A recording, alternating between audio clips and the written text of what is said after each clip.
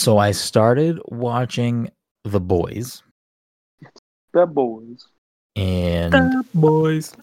I'm 2 episodes in. Mhm. I don't know how Jen feels about it. Oh, I was just going to ask you if Jen was watching it with you. Basically we had a lazy day in the first half of the day. We were like watching a Great British Baking Show in the morning, and then I was cooking a fucking absurd amount of pancakes. I was not paying attention. We have like gluten-free pancake mix. And why did Mike just? Oh, okay, never mind. He made a funny face, and I was like, "I thought you were doing it in response to what I just said." Anyways, we have gluten-free pancake mix, and I had 2 different kinds. And the other one that I bought, I didn't realize it was a bigger box.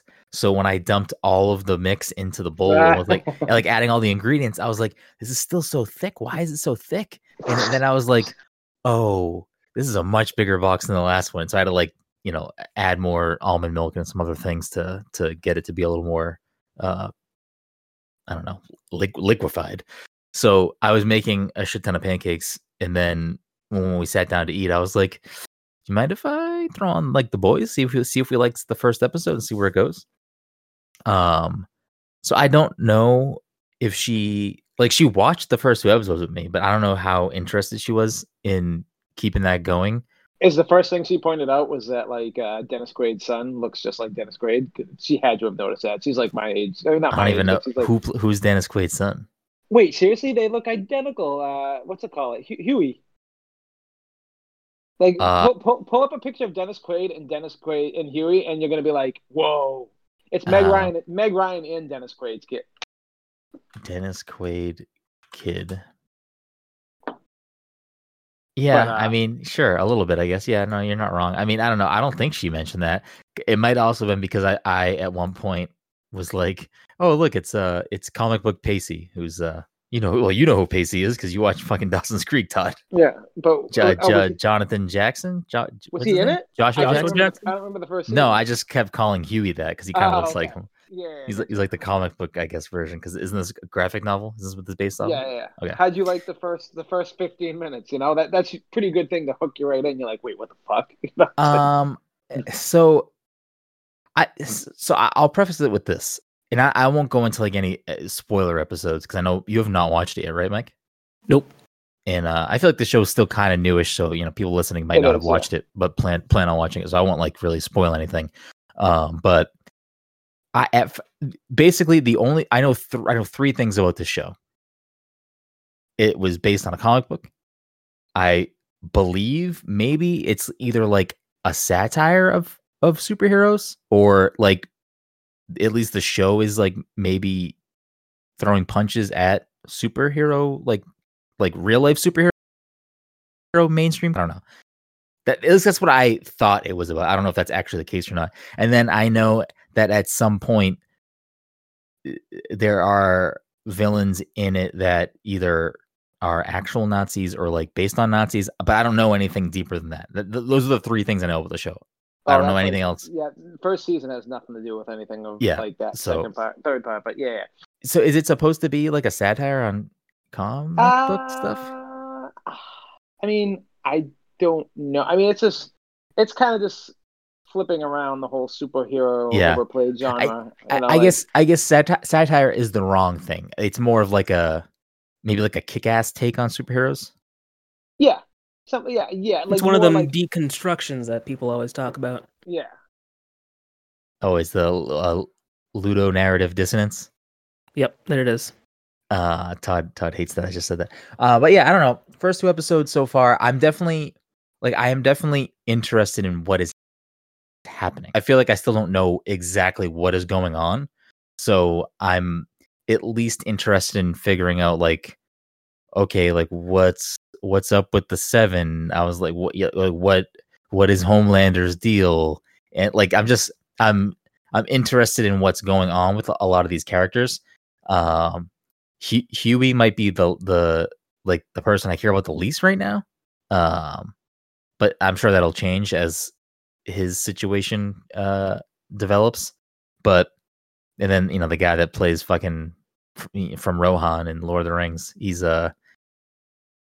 someone that's I'm interested to see what his situation evolves into. First season gets real. It's great. The more I think about it, because I haven't watched the first season since it aired a long time ago, but I know that we were hooked from the first episode. And did Amanda like it off the bat or no? Oh yeah, she loved it. But I remember that I'm a huge Seth Rogen fan, and he is a producer of that show. He's heavily involved in that show. Yeah. But the show's I would almost say the show teeters on more comedy than it does superhero stuff. It's in a lot of ways. It's the more you watch it too, it's almost more of a comedy in some regards. I mean, I would at least in two, maybe it's only in the second episode. So I just texted Jen. I said, "Did you like The Boys?" She said it was good. So maybe she will watch the rest of it. But I think she'll enjoy it. I really do. I think so too. That's why I put it on.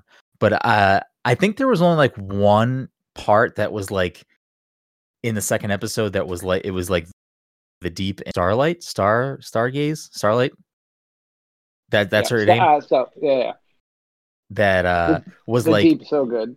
Any type of fighting you would expect in a superhero show or movie, and it was immediately I was I want this to end because I don't care about any of this. And it was very short anyway.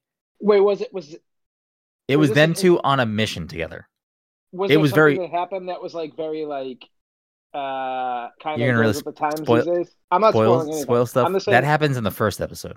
Okay, yeah, it's a huge part of everything basically, but yeah. Yeah, I mean, I can already tell the direction that certain things are going. After season 3 though, I'm so excited for where it's actually going, and you'll see by the end of season 2. There's already 3 seasons? I thought it was only 2 seasons long. No, at the end of season 2, but I'm excited for season 3 to see where I've kind of spoiled myself with some of the comics, but they're not necessarily following the comics 100%. Yeah, they never do. None of these shows do. No, I mean The Walking Dead. Come on. No, the problem is you get a character that people fucking latch onto and love that there's no way they're gonna get rid of some of you know what I'm saying? They can't get rid of some of their best characters. I mean, you could. They could, but they'd be stupid. I don't think so. I mean, I don't know about this show, but in general, I think I would like more shows to take that type of risk where it's oh, Daryl's really popular in The Walking Dead. Sure, Daryl's fucking dead now, but I'm pretty sure he's still alive in that show, right? That's why The Walking Dead sucks, man, because they took they always would do the C and D character deaths. And then finally in season 8 they'd probably, I mean, I stopped watching after season 4, but I mean, it's a fine line. I'm not saying oh, everyone likes Daryl. Okay, let's kill him in the 3rd episode. I'm saying you got to dance the line. You can't just throw crazy deaths to get a reaction.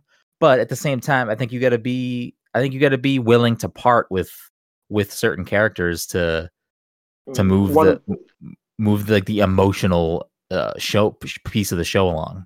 One of the main reasons why Game of Thrones was so good up until the last season is because they never you would be in love with characters on that show. Yeah. And then they would just be yeah, sorry. No, not happening. Because it's I mean, granted it wasn't can we say Breaking Bad spoilers at this point? I feel like we can, right? Yes, absolutely. Mike? I'm in a unanimous here. I can't have a split jury. Just turn down the volume. I'm actually just curious to see what you think, what you plan to say in regards to someone's death, a death of a character. Yeah. Who?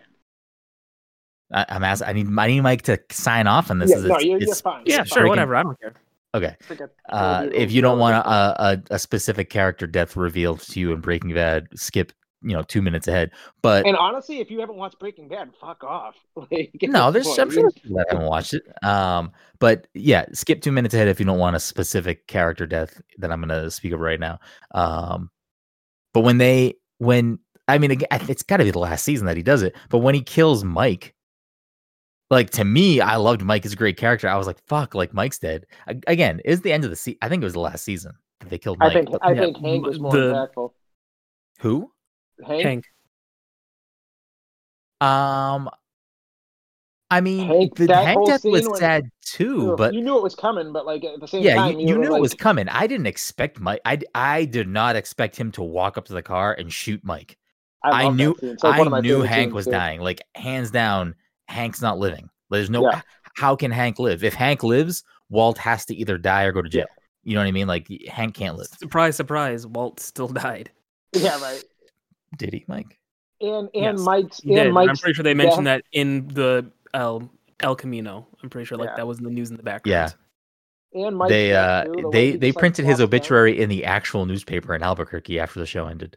Yeah. What were The you way saying, Mike, Todd? no, just the way Mike dies, and like when he's like talking to Walt, like Walt just shoots him, and then all of a sudden they're talking, and it's like he's like, what does he tell him to shut the fuck up or something, just so Yeah. he can enjoy his last fight? Oh, it's so He's good. Yeah. like, shut the fuck up and let me die in peace. Yeah, Mike's Yeah. a great character. That was that death fucked me up. That was a hot. I was gonna say because he's it probably felt one of very- my favorite characters, if not. Yeah, mine like, too. Michael. But it just felt very unexpected. I was not expecting that to happen. And I know I fell off of The Walking Dead, but like knowing that Glenn dies. I mean, Glenn was a good character too. I like Glenn a lot. Yeah. But was Glenn a dies lot in of its but Glenn oomph, dies though. early in the comics, doesn't he? Yeah, he's like, he gets his head beaten in by Negan. He's like By the Negan, guy yeah. who gets his like, yeah. But that's not what happens to him in the show, right? Isn't the No, show it doesn't he happen. die It later? is what happened. That is That what happened in the show show. Oh, he does die by that way. Oh, okay. Wait, does he in the show? Like that? Oh, he does. Okay. You know what I'm thinking of? Did they fake Glenn's death on a They cliffhanger? did. They Yeah, did. That's what I'm like, thinking. shortly Yes, before shortly before that happened, they faked his death. Was it like a season cliffhanger or no? Kind of. It It was like a might have mid-season. been. It might have been a mid-season cliffhanger. Man, when hockey, Who died maybe, by Negan was a season cliffhanger. I'm pretty sure. but and it was Glenn. Where it was Glenn, Mike? Huh? What was the question? Was it Glenn or was it someone else? Glenn died, yeah, by Negan. And that was a season cliffhanger. I I mean, maybe The Walking Dead is still good now. I think No, the it is viewership not. Nope, is it's not. tapered off, but It's I don't know. terrible actors, terrible acting. They literally had to do the prison fight scene with the governor. They had to do a fucking redo, basically, a season and a half later because they fucked up the first one so bad, and it was just they fucked up everything about that. And the governor was like some British dude playing him, and it was like nothing about that. That shows it had some moments of greatness, but. I think they switched showrunners like every like other season. There was like a new showrunner on that show. Like they clearly had issues with the writers I don't know. and how they were running it. I mean, I didn't finish all of the graphic novels, but I can't even remember the where I left off or what the story was or whatever. I'm pretty sure I read through Negan, but I don't think I read past Negan. I didn't either. Yeah, I stopped it. Like that Negan was like around. He was before 100, but episode 100 of the comic was like the peak Negan, and that's when I just bailed. Who's the main adversary after Negan? Do either of you know? Is it the guy with the tiger? No, he's a good guy. He actually dies pretty quick. I don't know. I mean, I did enjoy it for a while, but anyways, welcome everyone to the Pass Control Podcast, a show where a couple of best friends talk about the latest in video games and nerd culture. Sometimes we have guests, sometimes we talk about the boys too much. Either way, we have a new episode for you each and every week. As always, I'm your host, Brennan Groom, and joining me on this Saturday evening is the anime senpai himself, Mr. Michael Desir. Mike, how you doing tonight? Yeah. Did you eat dinner yet, Mike? Nope. You gonna podcast on an empty stomach? You crazy? Well, I didn't get my food ready until this started, so I was like, I'll just do this. That's that. You gotta maybe I'll get you a planner for Christmas or something. You can figure out your budget, your time better or something. I don't know. How about you stay out of my schedule? All right, fine, Mike. I'm not saying to let me know what your schedule is. I know that's asking too much, but I mean, help you out a little bit. Get a little. Anyways, rounding us out this evening is the former Overwatch fiend, Mr. Action Bang Bang Shoot 'em Up, the Oculus Quest guy. Todd Carrington. I don't know why I did that. That came out of nowhere. I was like, my brain got ahead of myself. What we're going to talk about tonight. Todd, how are you doing tonight? I'm good. Actually, it kind of fits because I haven't touched. I've turned on my. I was telling Mike I turned on my Xbox probably 3 times since I've had Oculus. Switch is the only other thing I've turned on. He's the VR dad. He's the virtual daddy. Don't let me speak. No one let me be anything, please. Anyways, a few housekeeping things before we roll right on. And I guess to jump back to the original point, I will continue to watch The Boys and finish it. Yeah, you'll like it. It's super. I think each season's like second season's 8 episodes, first season's 10 or 8, so it's very non-committal and they go by quick. Yeah, it sucks that they're hour long because hours a lot. Yeah, 8 hours is a lot of time. 10 hours is not a long time. But a few housekeeping things before we roll into tonight's episode. This episode of the Pest Controller Podcast is sponsored by our good friends at Goodnight Fatty. If you're in the Salem, Massachusetts area or the North Shore of Massachusetts on a Friday, Saturday, or Sunday, and you need yourself something delicious, something sweet, something savory to get you through the day, the weekend, the week, they got you covered.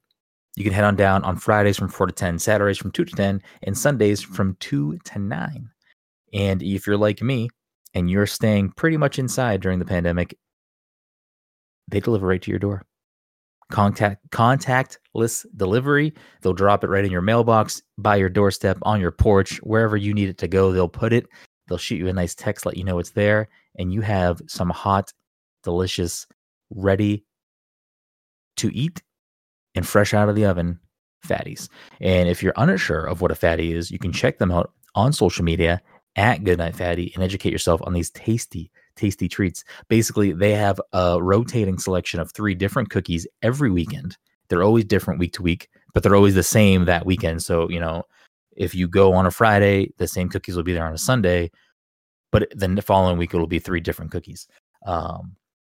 But they're always delicious, always tasty. And I believe once a month they have a vegan option.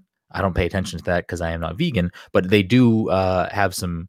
I think it's once a month for vegan conscious eaters. They have that option available as well. And if you need something to pick yourself up on a Sunday morning, they got you covered as well. 8 to 2, you can head on down and get yourself a chubby, something sweet, something spicy, something savory to get your morning going. But anyways, if you do head down, let them know Pest Controller sent you. If you do go during October for the rest of this month, they have limited hours because Salem is trying to curb any spike in coronavirus cases. So if you are coming here, Little don't. too late for that. But if you do plan on coming here, plan your day, make the reservations you need, and check the schedules of what you're coming to see. But yeah, let My them know favorite Pest thing is Controller that sent you. people who planned out vacations during a pandemic to go to Salem who are probably like, they closed everything. What do you mean? It's like, well, you're a fucking moron for even doing this. Yeah, exactly. It's just I nonsense have at this no point. idea. Yeah. I have no sympathy for you. No. Anyways, rolling through these housekeeping things, we got the PTC Movie Club movie of this month is Grave of the Fireflies, which you can watch. I believe it is on Hulu. If you have Hulu, if not, you're going to have to rent it or buy it somewhere else. But if you want to participate, you can watch that movie anytime during October, and we are going to talk about it next week, which is the last week of the month. And then we will also announce the November pick, which is Todd's pick, and hopefully it is not something I am going to regret watching again. So, have you ever heard of the movie Gummo? Mike, have you ever heard of that? What was the movie? Gummo? Why does that name sound familiar? I'm not gonna pick it. It's from like deep south. Like this dude I would never make you guys watch it. I was forced to watch it, and like I was at the same time amazed, but also like, what the fuck are we watching? Just Google some shit on it. I have some great movie picks though. I will say, is this guy eating food in a tub? What is this movie, Todd? What do you watch? It's basically life in like middle America, like shitty, like it's a very, very out there movie. I would never make you guys watch it. I'm glad that's what you pulled up though, because that's what I wanted you to pull up. Him eating like Chef Boyardee out of a tub.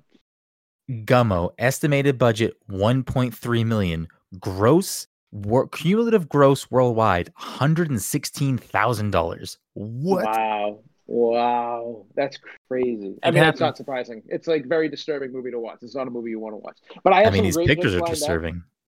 I have some great picks lined up, but I'm really torn on what. And I don't think any of them are horror. One of them is like horror. you know, like, but like, Yeah, but you said that about Hereditary, and I don't need to watch this disturbing shit. Yeah, no, but this, if I have anything else I'd have you watch that's disturbing shit is like comedy horror. It wouldn't be like something that like I can't watch this, you know.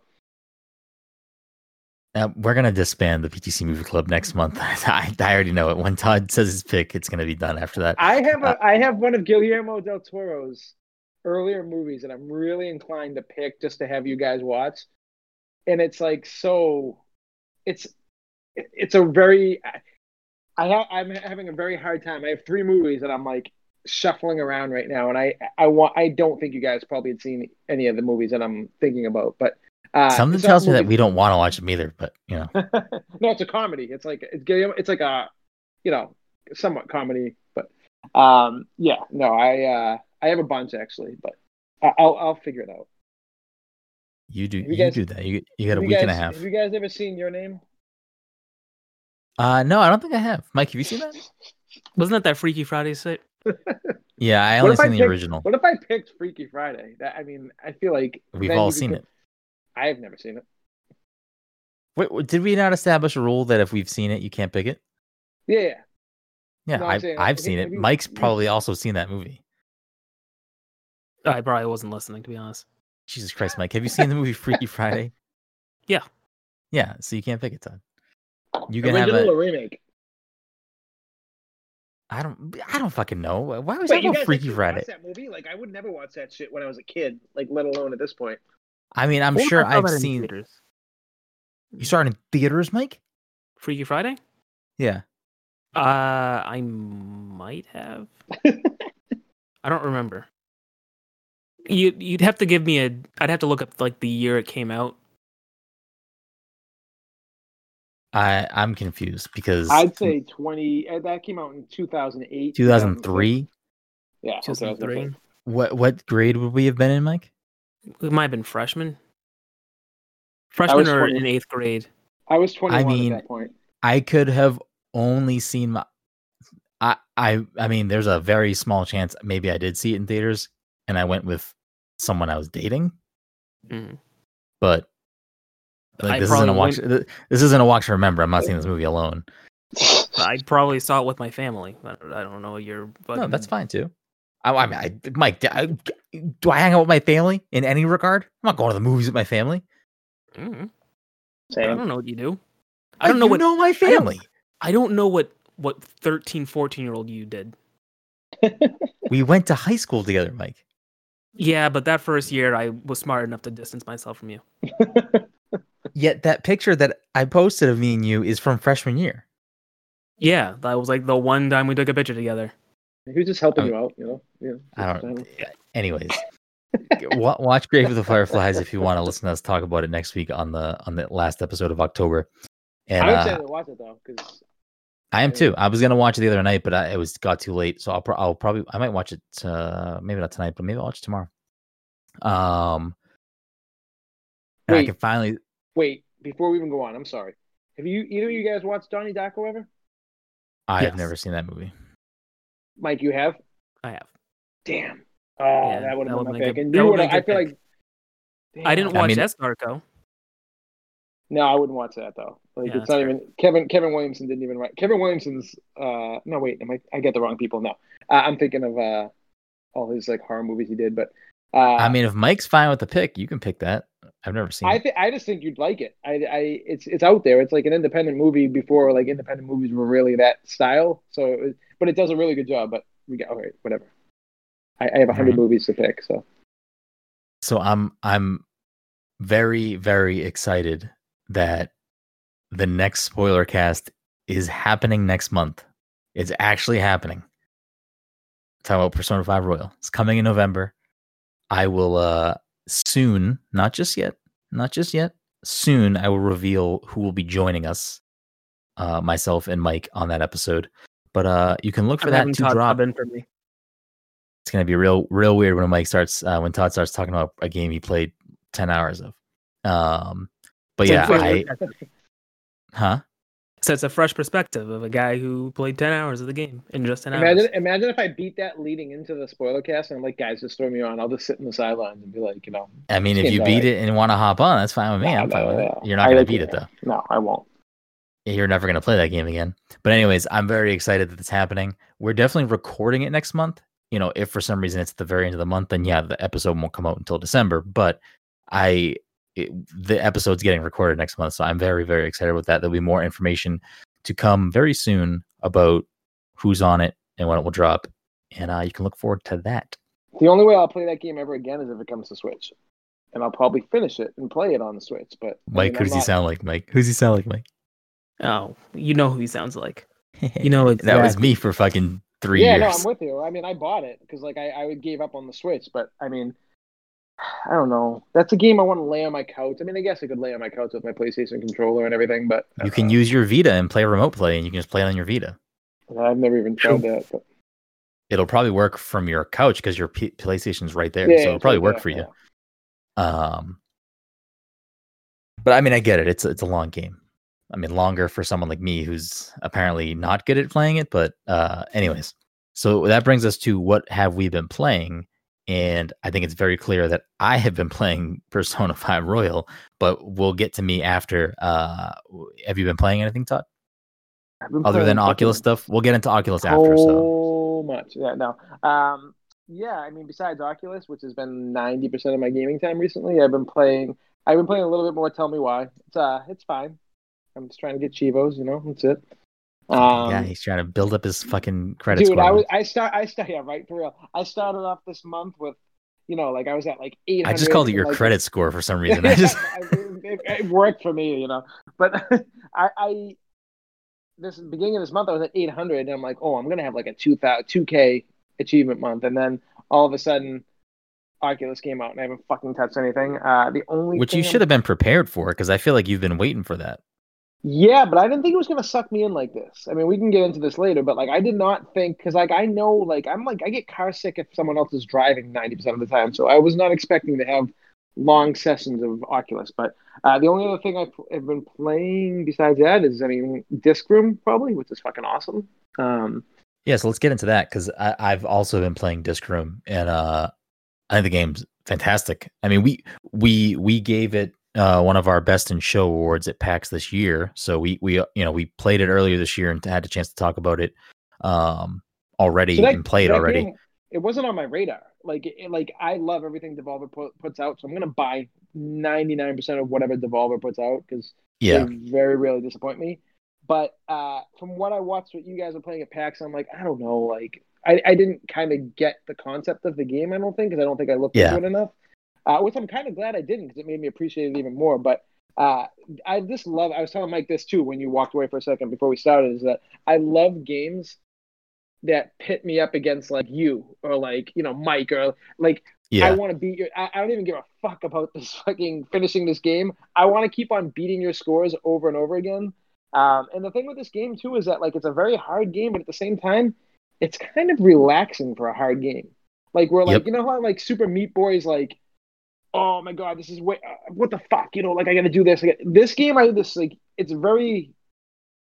it's easy to understand for the most part, minus some of those levels. But I'm pretty sure I wrote up a preview for Disc Room after PAX, and I'm pretty sure I may have said like almost that exact same thing in my preview, which is like there's this weird calmness to the chaos. Like it's like it's just like it. For a game that's like kind of stressful, it's also not stressful. It's like very de-stressing. There's got to be a fucking term for that. That must be a thing. Like, Mike, is that a thing? Like performing something stressful that is actually de-stressful, like de-stressing. If that's a thing, I've never heard of it, and I want no part of it. Yeah, most of these games usually turn me off though. Like these style of games that like I'm constantly dying, and it's like it's hard to get through. But this game it works really well. It's so funny because I was more worried about Carry On at PAX East than this game. I was like, fuck, I don't give a fuck about Disc Room. Let me just play Carry On. So I give it.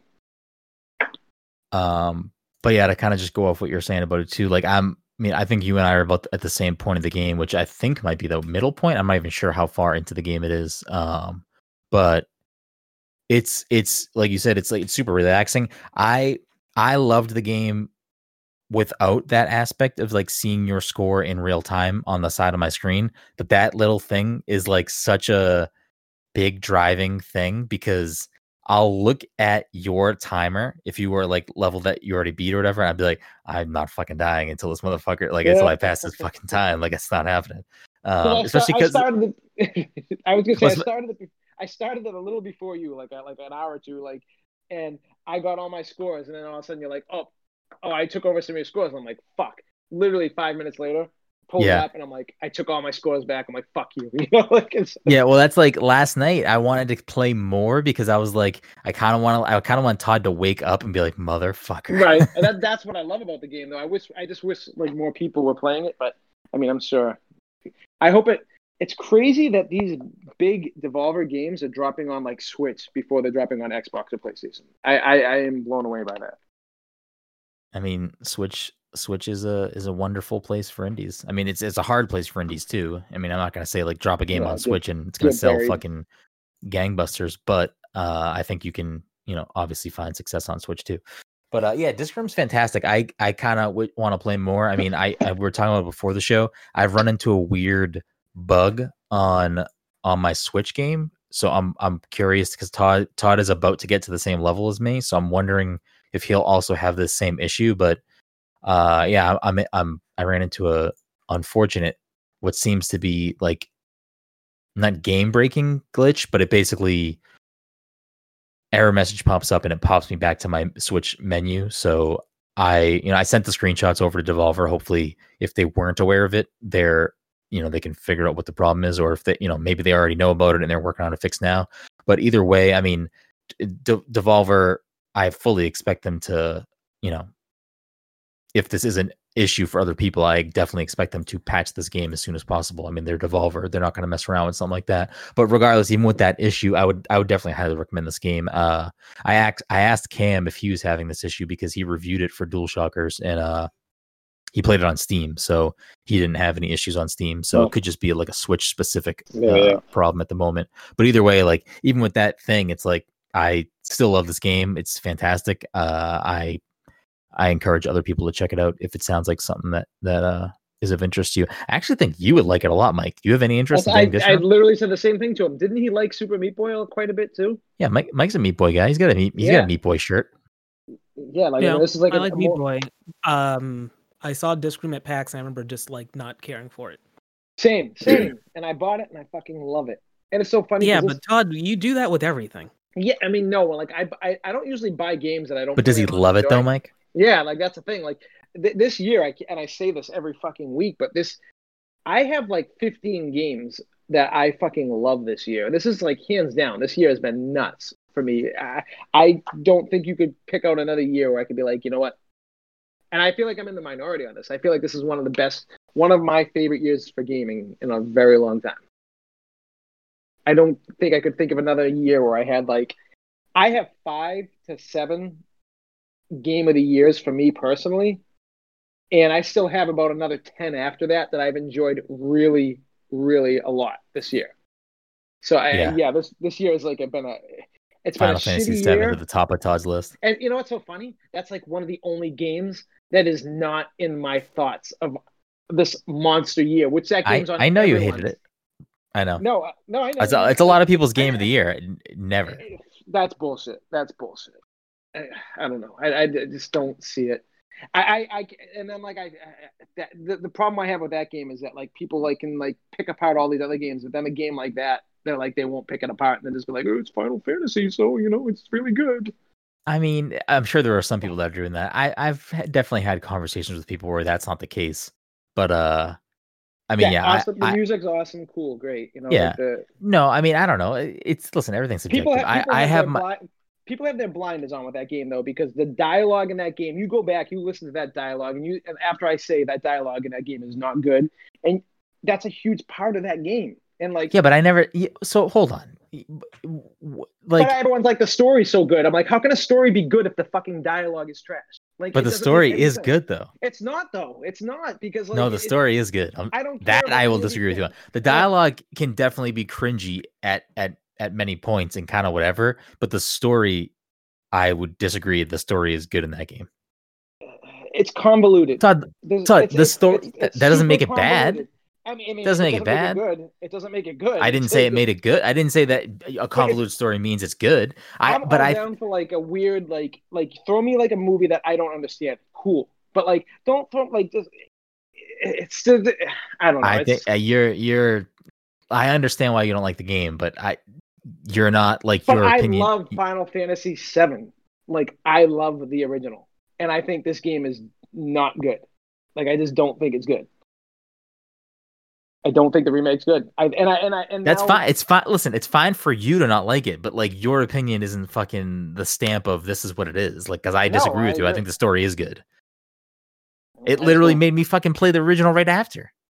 Yeah, and the original story is good because guess what? You get a 40-hour game that explains the whole story. Listen, we played a 40-hour game that gave us literally 3 hours of the original story. And like it was just stretched out. It was way down. It was. If you're listening to this episode of the Fast Control podcast, I urge you to listen to our spoiler cast of Final Fantasy VII, and you can hear our conversation about this game in greater depth. But I don't want to rehash it right now. It's very clear that we disagree. I'm not even giving it a fucking 10. I'm saying it's more of an 8 for me personally. Yeah, it's like a 7.5, and I think that's gracious. I think that's like not a bad score. You're allowed to not like the game, Todd. Like, no one is like slapping on the wrist because you said it's bad or you have issues with it. And you're fine to think the story's bad and you're fine to think the dialogue's bad. I disagree with you on the story part. I think it is a good story. I disagree with you on, I think the combat is incredible. And I think boss battles are good. Everything else besides boss battles is just like, here's a tight corner, fucking try to make your camera work. And everyone's like, oh, it's a Square Enix thing. It's like, why are we still giving Square Enix a pass 15 years later on this shit? Listen, hold on. You can't say that shit because why are we giving Rockstar a pass? Because Red Dead is not a good controlling game. Yeah, but you're in the minority on that. Like you say I'm not in the minority. But I disagree completely. I am very critical about how games control quite a bit. Like Witcher 3.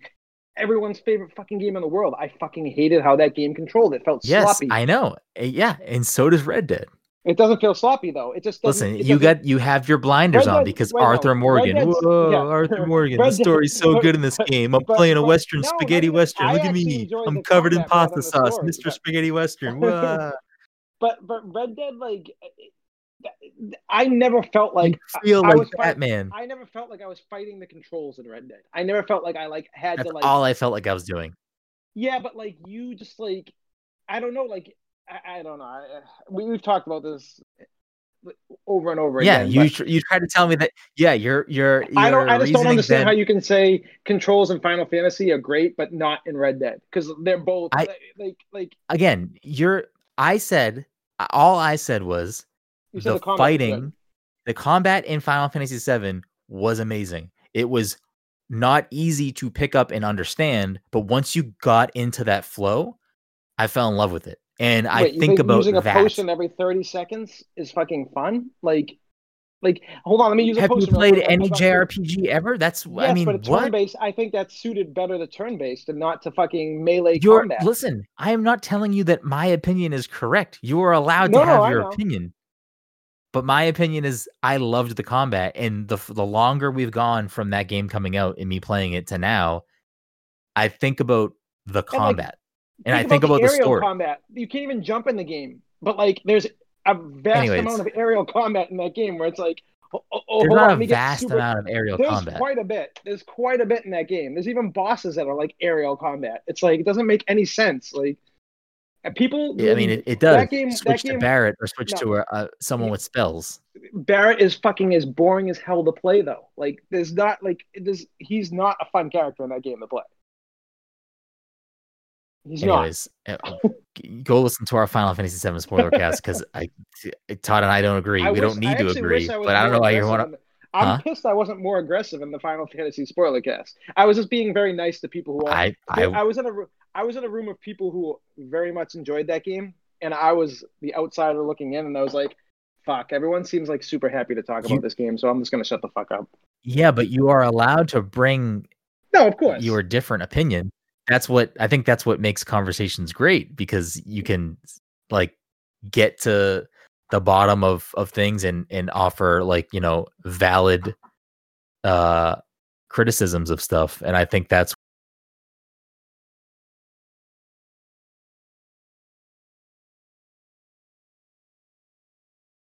What just happened? I think Brendan's frozen. Nah, Brendan. Or he's What? or he's You know. or he's holding his breath. Huh? Wait, what? You froze for like a while there for us. Oh, I did? I thought you were pulling on me. Yeah. Can you guys Yeah, hear We can me hear now? you now, but like you froze, and then for the audio to catch up, you like it sped up everything you just said into like a short second and a half. Okay. Well, then the Discord call is trying to move us away from this conversation clearly. So we're done talking about this. Anyways, there's that. I don't even know what we were talking about this prior because we went into a fucking Final Fantasy Game 7 of the years we were talking about. Like I was brought up that yes, like okay. this has been a great year, basically. Yeah, no, it is a great year. And again, like Final Fantasy 7 isn't even in my personal top 5, but there are things I love about that game. I'd probably call it an 8 if I had to give it a score, and I'm really excited for whenever they put Best out the thing about second that one. game was Aerith. So Hands down for me personally. I liked her combat and everything, and everyone else was kind of just blah to me in that game. at the beginning of the game, I hated using anybody but Cloud. I wanted to always play Cloud, but then I got into this rhythm of people's cooldowns and switching between everybody. So then I was like, then it was just you just get in this loop of moving around between characters and casting abilities and doing stuff, and then for some reason, just the presentation of it, like when you switch to like using someone's abilities and everything slowed down and it was just moving very slow. Like I don't know, it's just very very well done. Yes, I agree with you.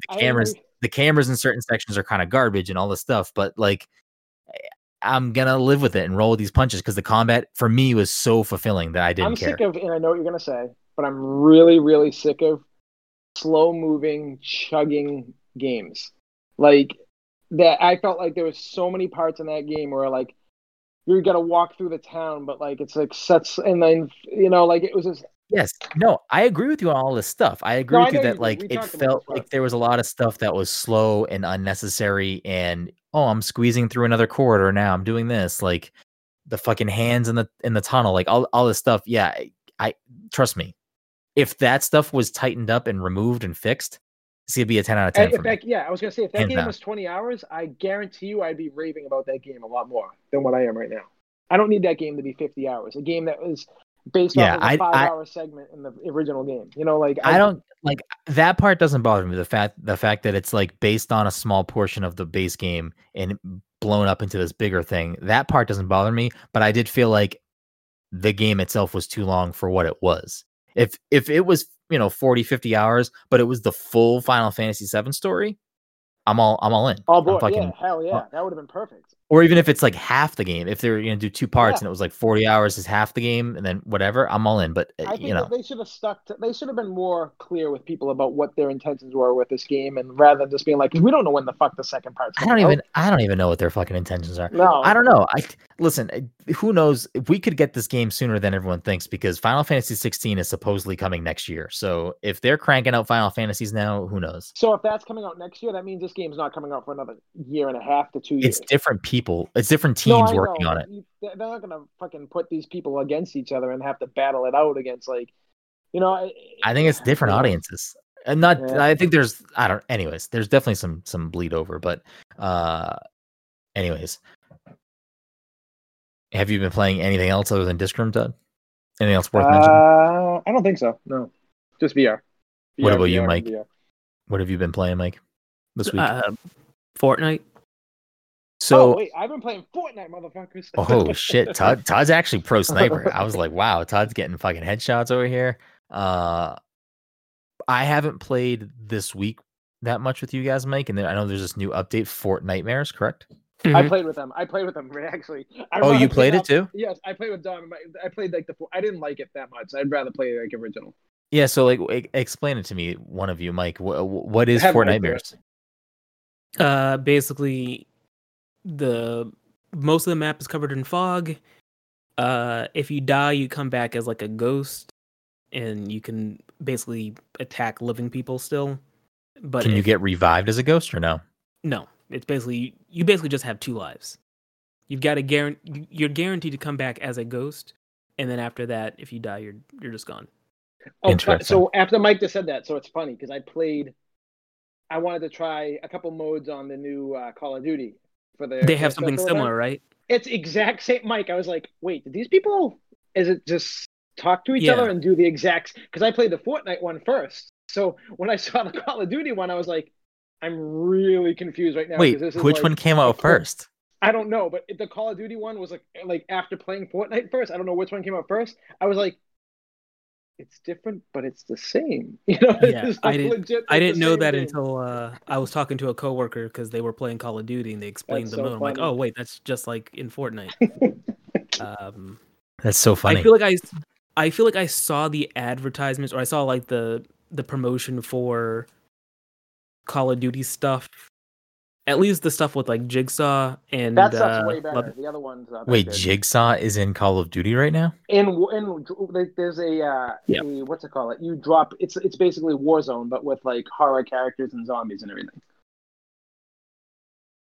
Okay, maybe they got to stop with all of these like crossover things happening because I don't what. It's not just Jigsaw. It's Jigsaw, Leatherface. It's Leatherface. Some very like prominent horror people.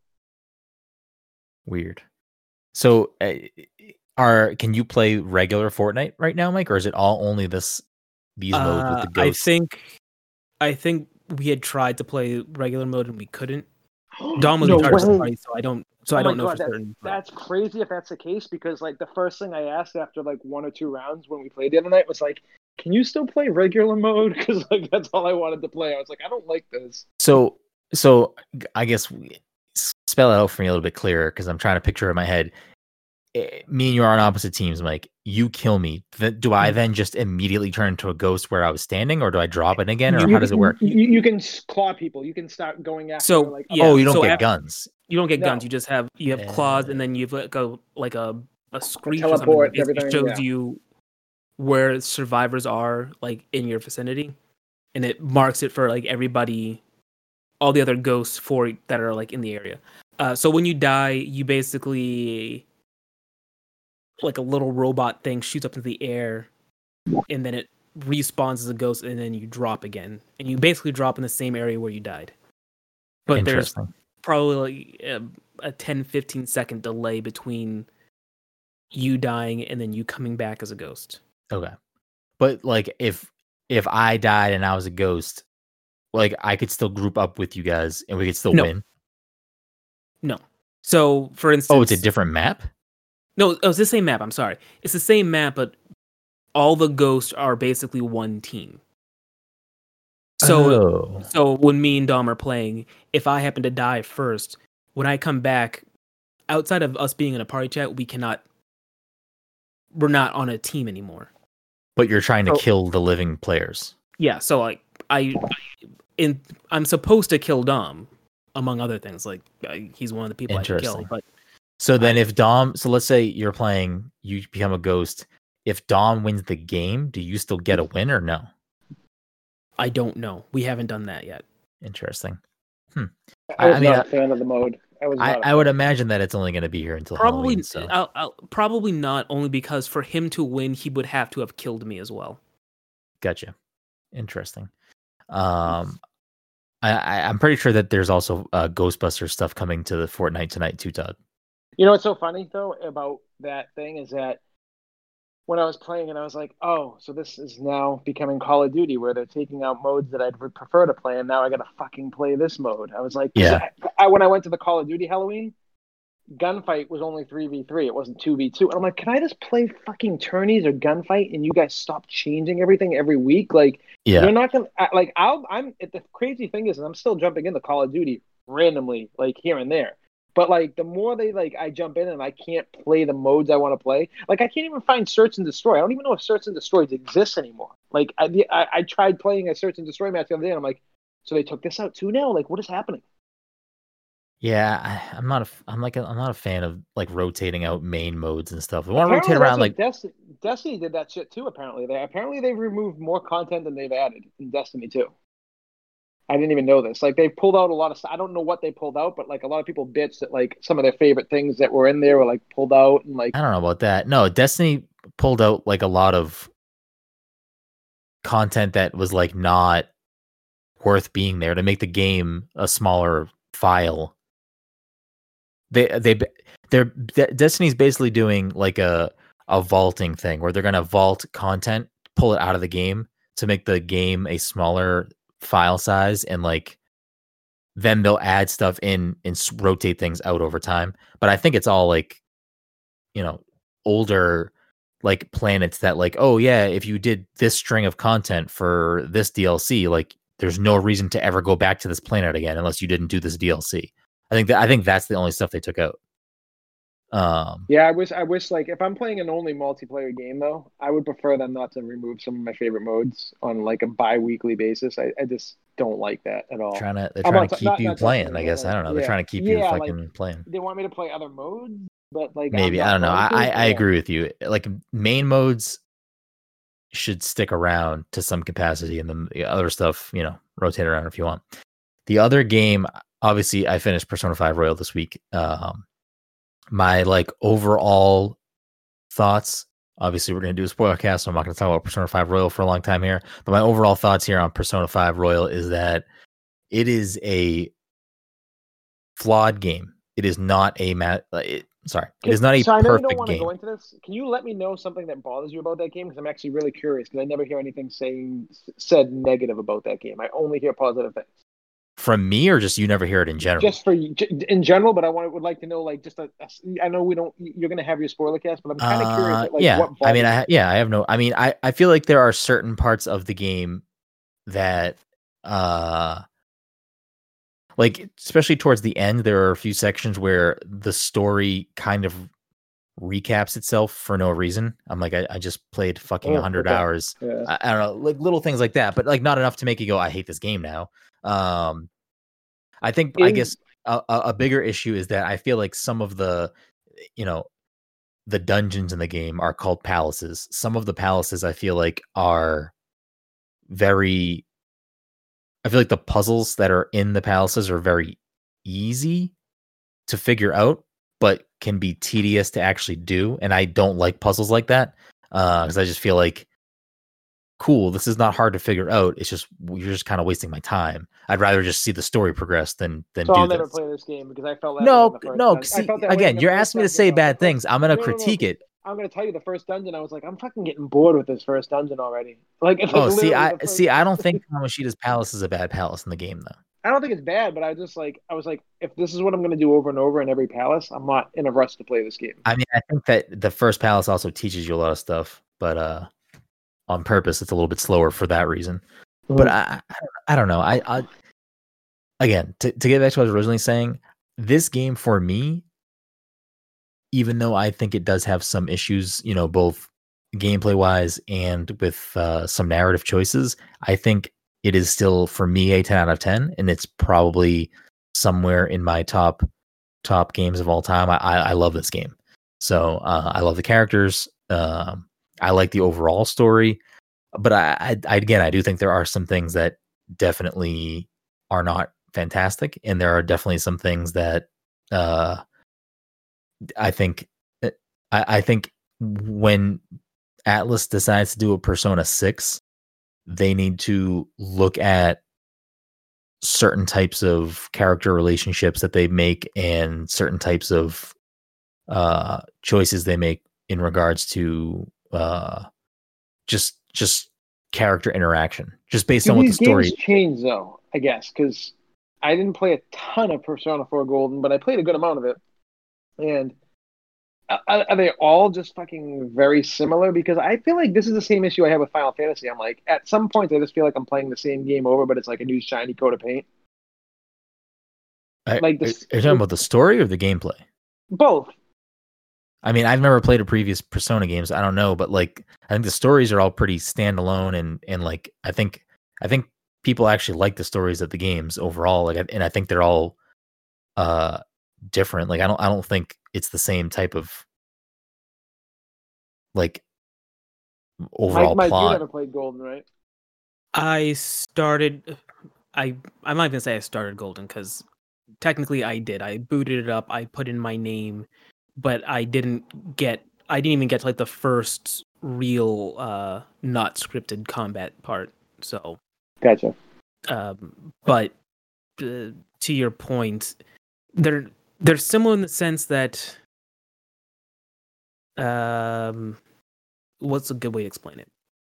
Because the core part of the game where you're teenagers using personas to fight other demons, that part's the same throughout, but outside that's of that, what makes it Persona. Really that's what makes it Persona, but nothing else is the same. The story in Persona 4 I meant was more like the combat, though. Is it more of just like, because I think older Persona games are different, and I think 4 and 5 are more similar, but I think 5 has a lot more quality of life features and like better fluid stuff from what I gather, Mike.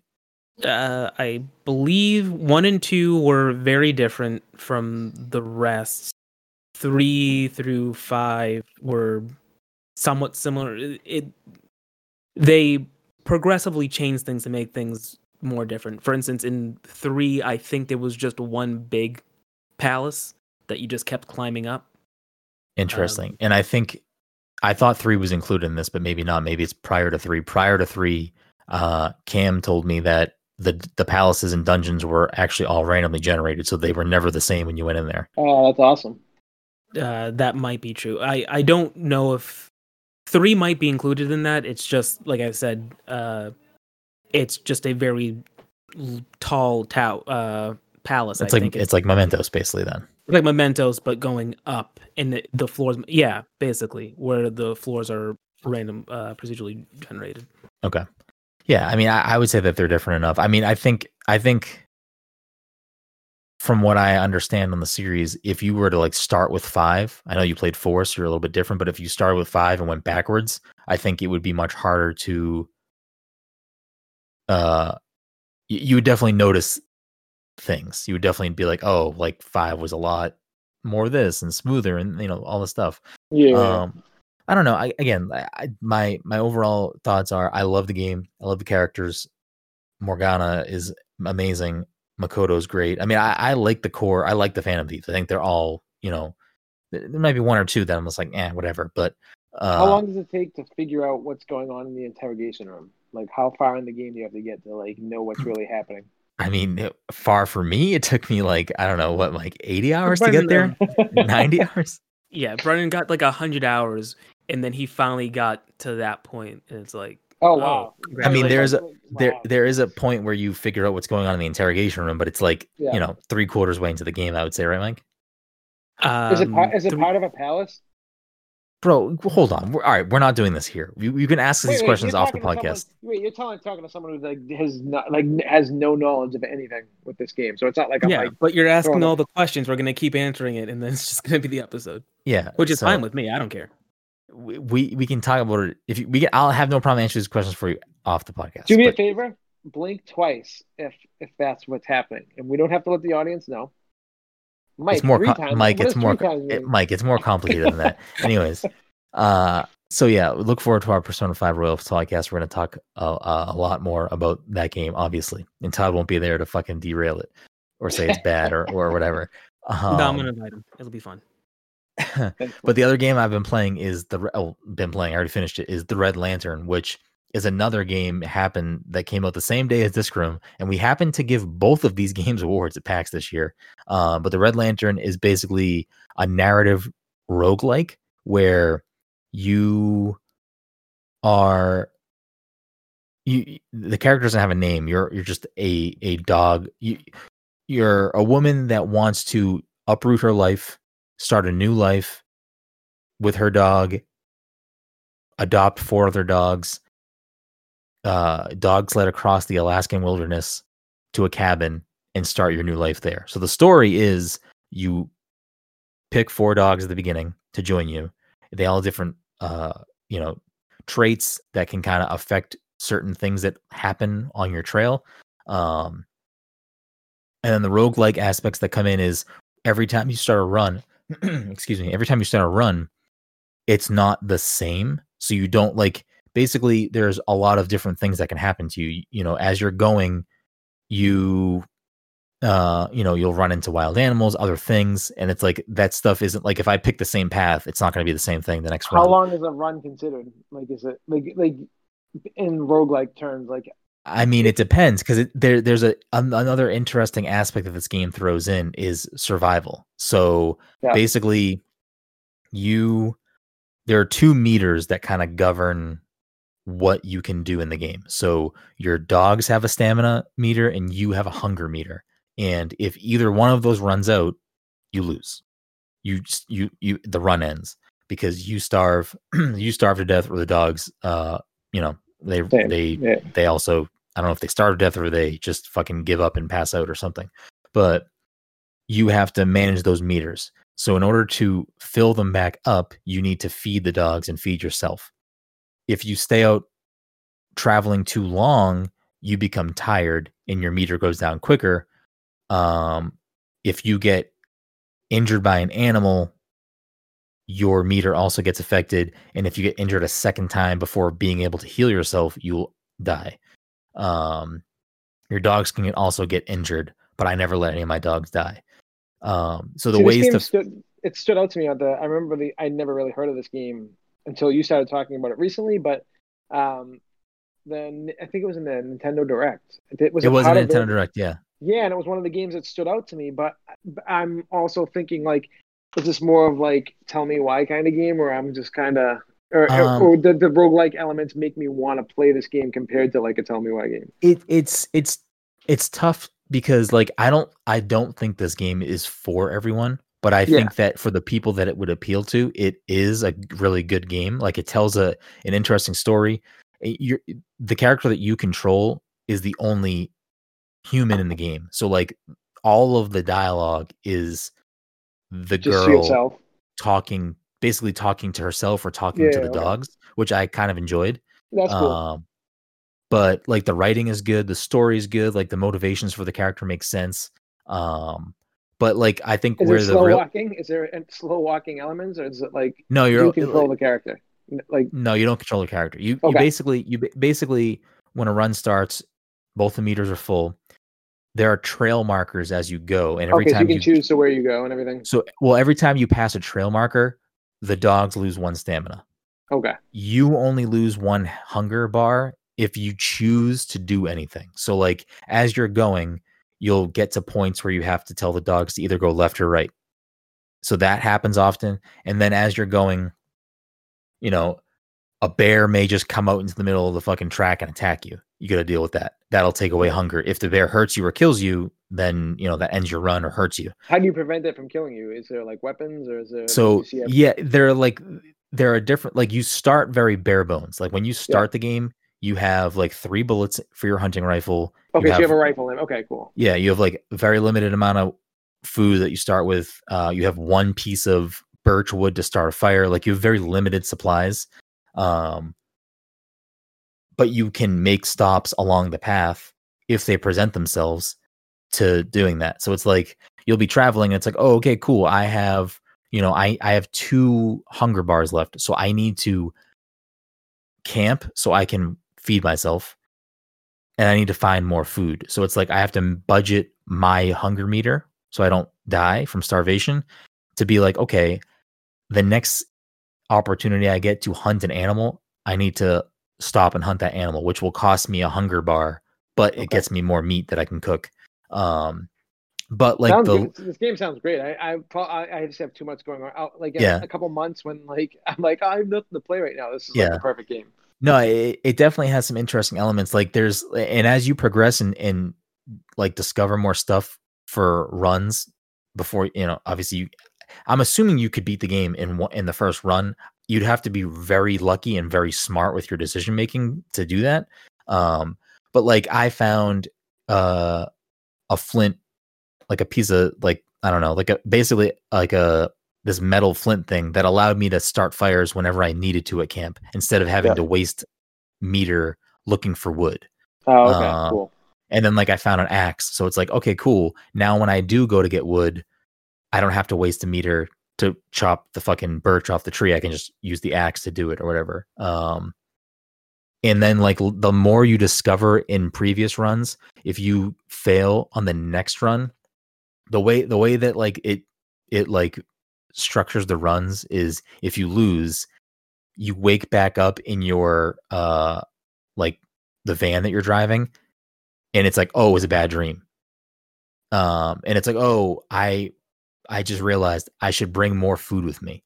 So it's like it'll start you with a little bit more food, or it'll be like, oh, you know what? Cool. Yeah. I realized that we should probably pack an axe with us because we're going to need that to chop wood. So then, like, so it's like Dead Cells that like helps you like along the way. Yeah. So after you discover something, it then lets you start with that item too, which makes it like a lot easier. Especially because like later in the game, like you have to like budget your decision making, and like if you get too risky and the fucking trail doesn't go your way, like you're gonna just die. Like there's no way around it. Okay. But yeah, it's unique. It has a good story. I mean, it's not like a story that's gonna beat you over the head, but I liked what the story was doing, and I liked what it meant for the character, and it resonated with me in that way. So a good indie game from Timberline Studios. I would definitely, if anything that I just described sounded like something that would be of interest to you, I would definitely check it out.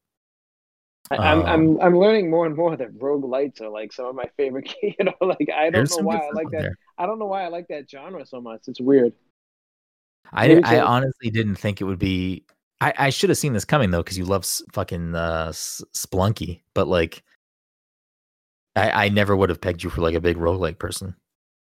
Oh man, well, Dead Cells like hit me over the head, and then Hades, I mean, dude, I think Hades is in like my game of the year talks over all the games. I need to finish it still. I'm so fucking bad. Did my screen just? Can you hear me? Yep, you just turned to green. You just turned to green. He just turned to green.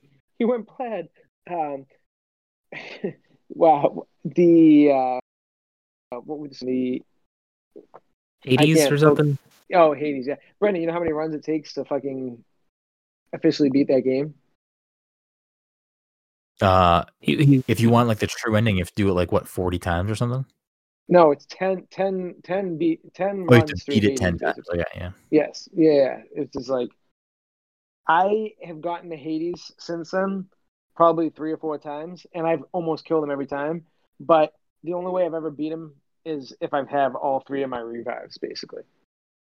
Interesting. Yeah, I need to get back to it. Though, I beat him with the gun, which is like a weapon I barely use. I won my first win was the gun. I've used the gun probably 5 times total out of my like 80 runs. But that game is just too good, man. It's too fucking good. I with everything going on still, I still do a couple of runs of Hades. Animal Crossing is just like I'm not even doing it daily anymore, which is kind of depressing, but I mean, it is what it is. I will say this is the first week ever that I haven't been doing my dailies every day. Same, 100%. It's not because I don't want to. It's simply because I've had a lot of stuff going on, and Persona 5 needed to get finished. And it's like I dedicating almost all of my time to Persona 5. And then, perfect segue, the other thing taking all my time right now is fucking Oculus Quest 2. Because before you go into that though, I'm not getting enough joy out of Animal Crossing right now. It's just not hitting all the right it'll come back to you. It'll come back to you. Yeah. Oh, it's a game. Trust me. Today? What's today? Saturday. Oh. All right, just go on. Why? What's Saturday? I'm supposed to pick a new person today. I forgot. Why did someone move out yesterday? Yes, like I just Camo Frog asked to leave, and I'm like, you know what? I'll take a new person. You better not fuck that up. You better not waste the day and lose the spot to some random person. You're gonna get a fucking dummy in there. I have like 20 miles, so like I don't have to do it. You know. So. If it was the perfect segue until Todd fucking I had freaked out about Animal Crossing, he had to remind himself.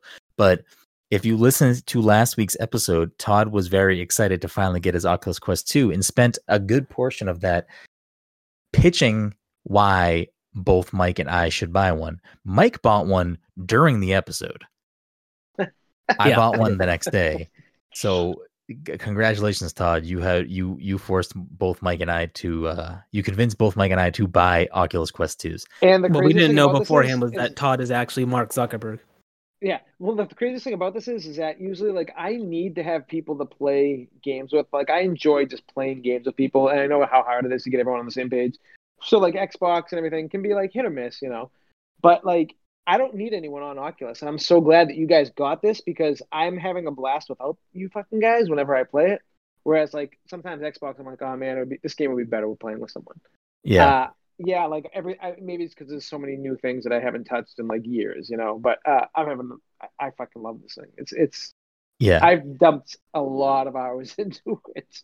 I mean, so it's an interesting space for me, and maybe Mike will share some of this too, is because like a lot of the games that are on there currently, I already have on PSVR, and I've either already played and beat, or I'm like, I don't really want to spend another $30 on the same game.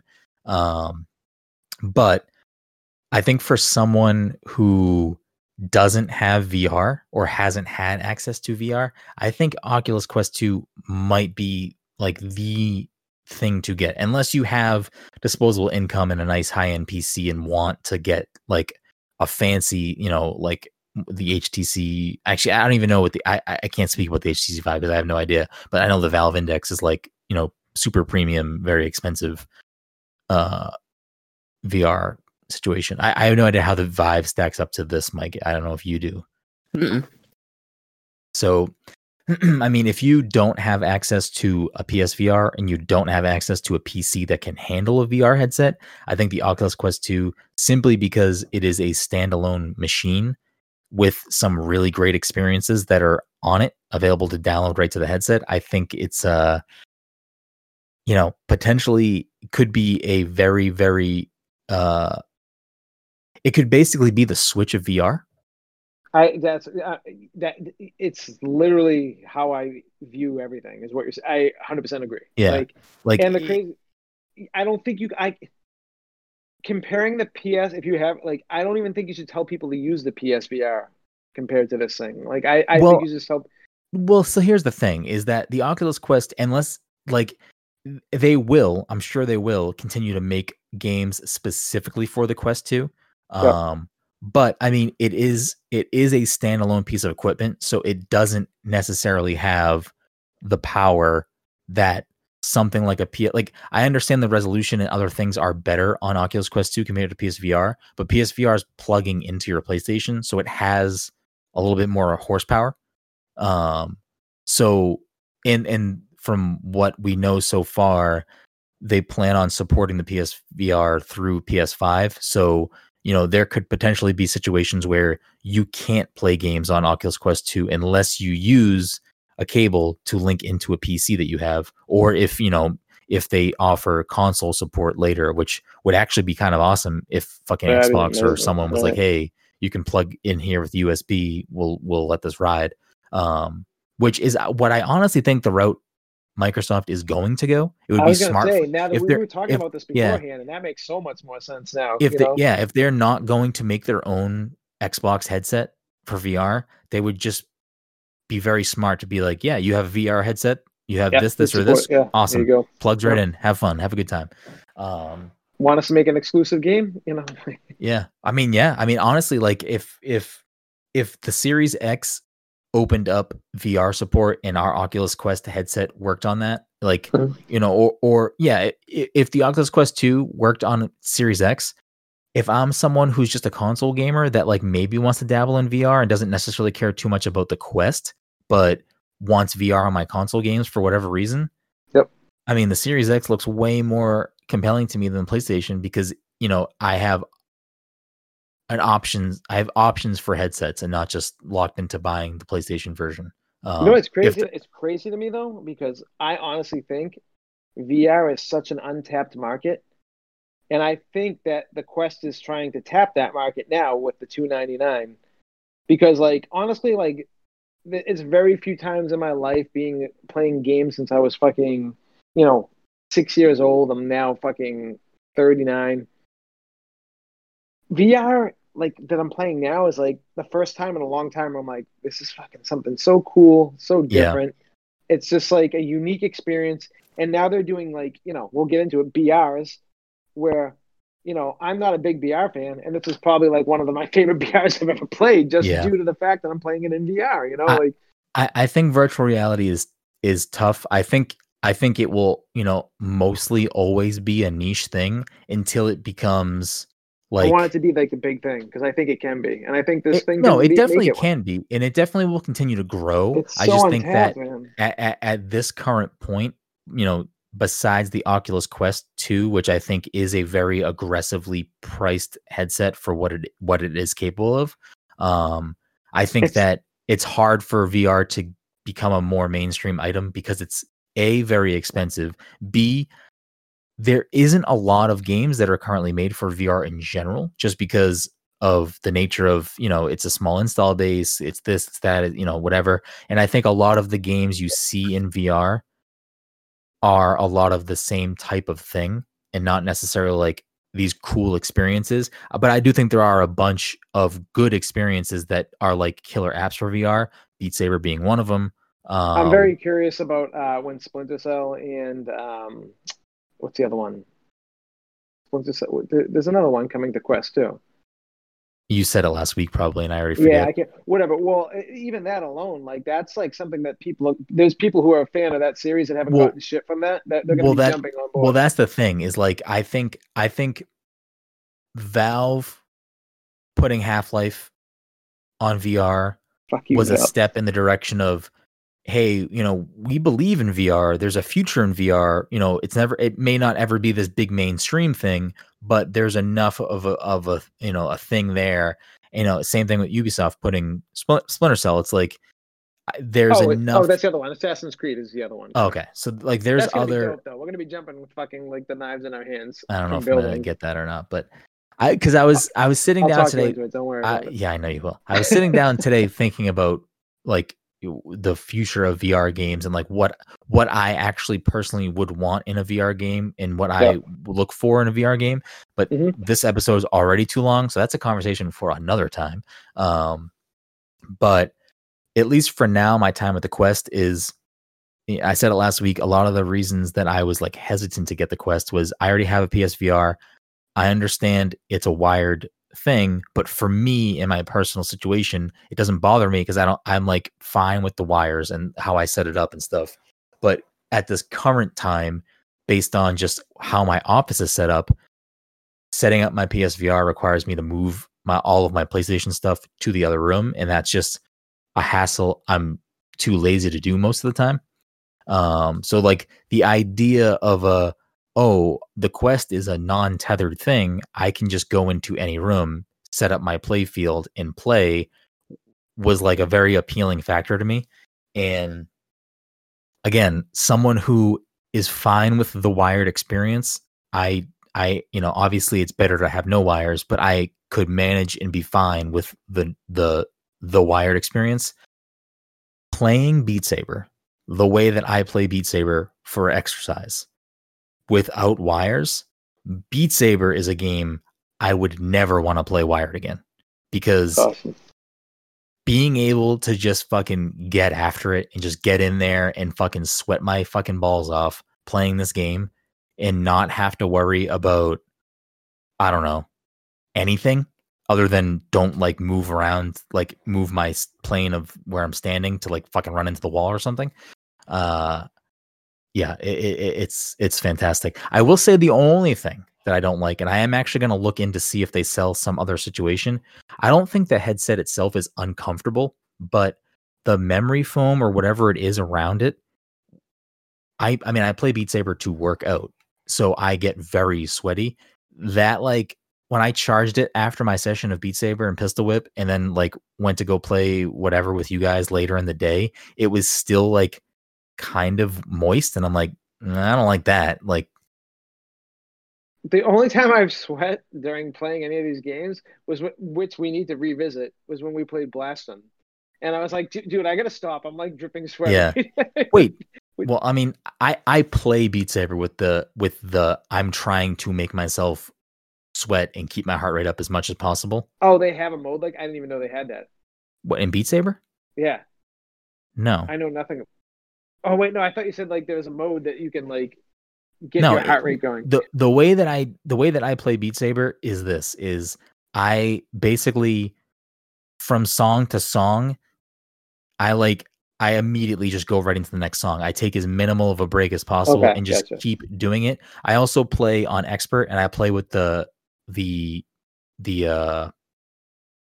not intensity, the tempo turned up. Is that right, Mike? I play with the songs playing faster, so everything is faster. So I'm like just constantly fucking beating myself up. And I do that for at least 30 minutes. But now at the Quest, and it's a little more like freedom and stuff. Like I did a session for an hour the other day, which I haven't played an hour of Beat Saber straight in a little bit, and I was like, really fucking kicked my ass. And what made it even worse is I then decided to download Pistol Whip, and I played Pistol Whip for the first time, and I played that for like another 30 minutes or so.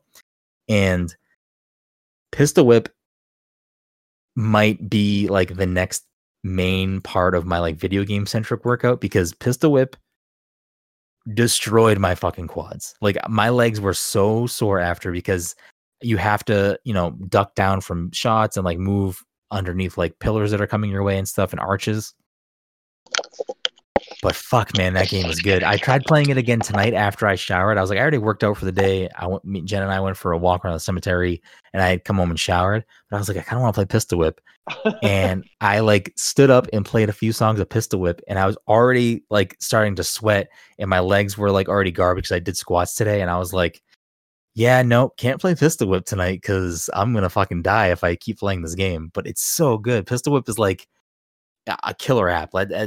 Pistol Whip and Beat Saber are like two of the best VR games I've ever played. So good. Remind me after this, because I just downloaded a free game that has like, I looked at the licensed music, and there's like 180 like songs that we all know. It's not like there's a song here and there that we know.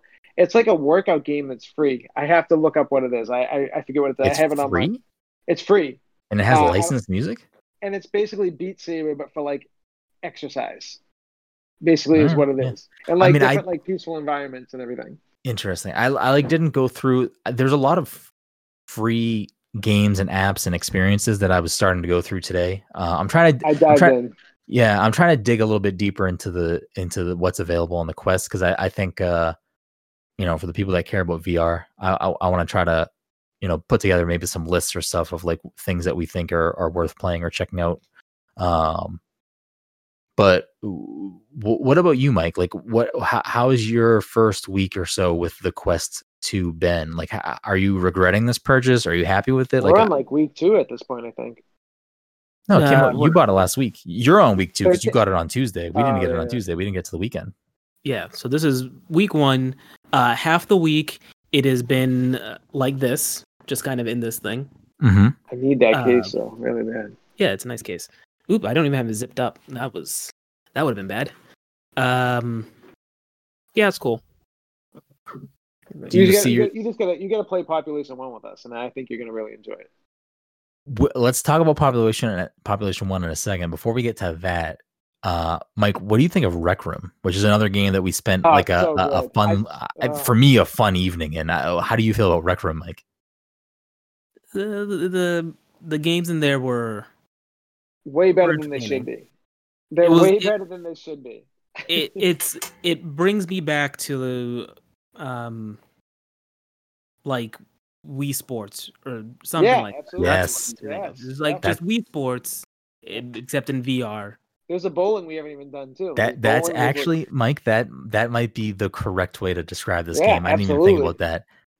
Rec Room is a free game, which basically is, has a social hub called the Rec Room where you can go and just like, play ping pong or hang out, eat pizza, maybe throw some donuts around, have a good time. It's a living world. So like other people that you don't know show up in there too. But then there's like a bunch of like other types of modes you can play. I know we spent a lot of time in paintball. We spent a lot of time in laser tag. And paintball, and both of those are like paintball. I play paintball daily. I didn't play like since we've been playing Population 1, but you gotta let me know. I'm down to hop into paintball anytime. I play paintball for an hour or two a day minimum, and then I'll play laser tag for like, it depends on which one I get into more. It depends on which one I jump into more. But it's crazy that Rec Room is my go. Like I play a lot of walking. This thing's just taking over my entire gaming time, which is fucking feels like it's gonna fuck up my eyesight in like 2 weeks. I'm gonna be like, guys, I need glasses. It's like real glasses though. But yeah, I'm enjoying Rec Room a lot. I feel like you like Rec Room, Mike, but you're not like, you're not going to bat for it. We haven't played it together enough. I think that's half the battle. I think when you start playing with friends, Oops. I played with you guys like once, and we'll play a nice long session in that though. Like we played some disc golf. We played everything. I forgot about that. Yeah, disc golf, paintball, laser tag.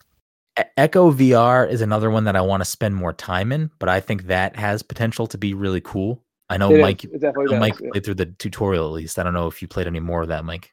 No. What did you think of that? Just like floating around. It was kind of disorienting at first. Very disorienting. I don't know if I want to put the effort into actually getting good at it.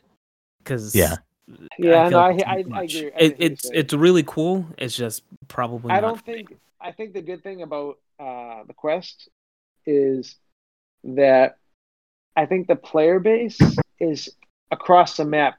So many walks of life. Like it's not like a hardcore group of gamers. There's just so many. Like every game we play, like when we played Population 1, every person we came in contact with, for the most part, everyone's talking.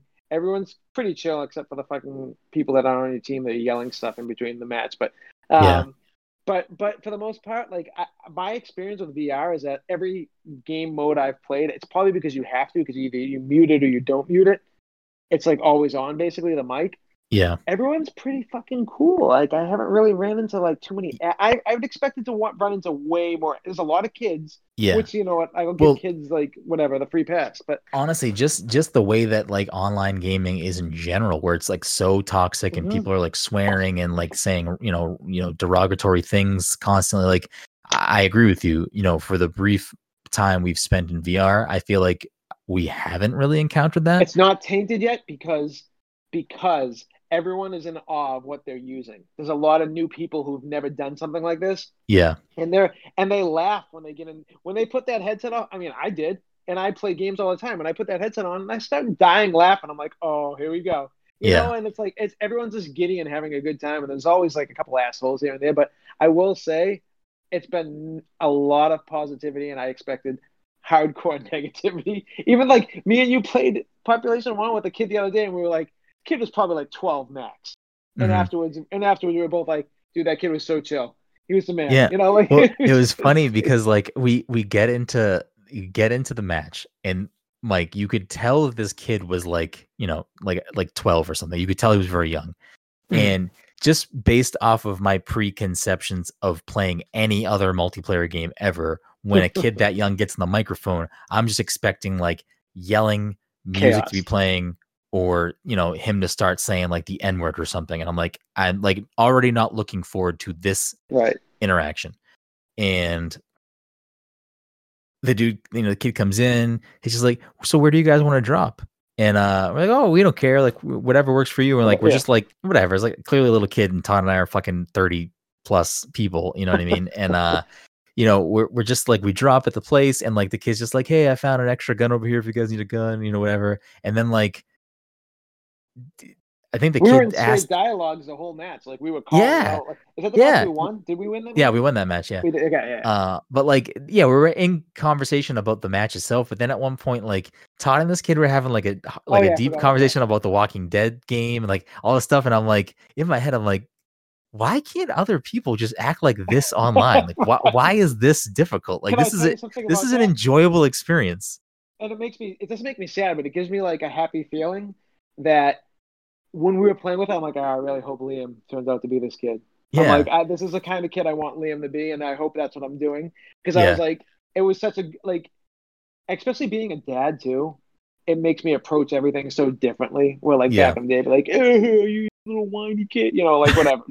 but like now, like I enjoy, like I get excited when we get these matches, and I'm like, I mean, we're not playing Overwatch over here.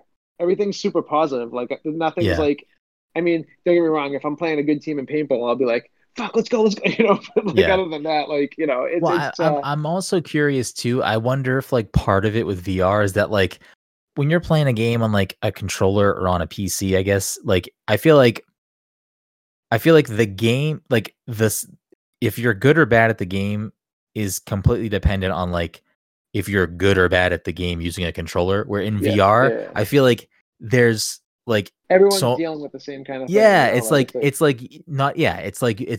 It's a different type of experience in regards to like it's a learning curve. It's like you're not gonna just like pick it up and be like, oh, I'm good at shooting games, so I'm good at this. It's like, no, like right. I'm like using these weird controllers in my hands and like aiming with my actual hands and eyes, and it's like I don't know, I think it's a little, I think it like changes maybe some people's perspective or something. Yeah, man, absolutely.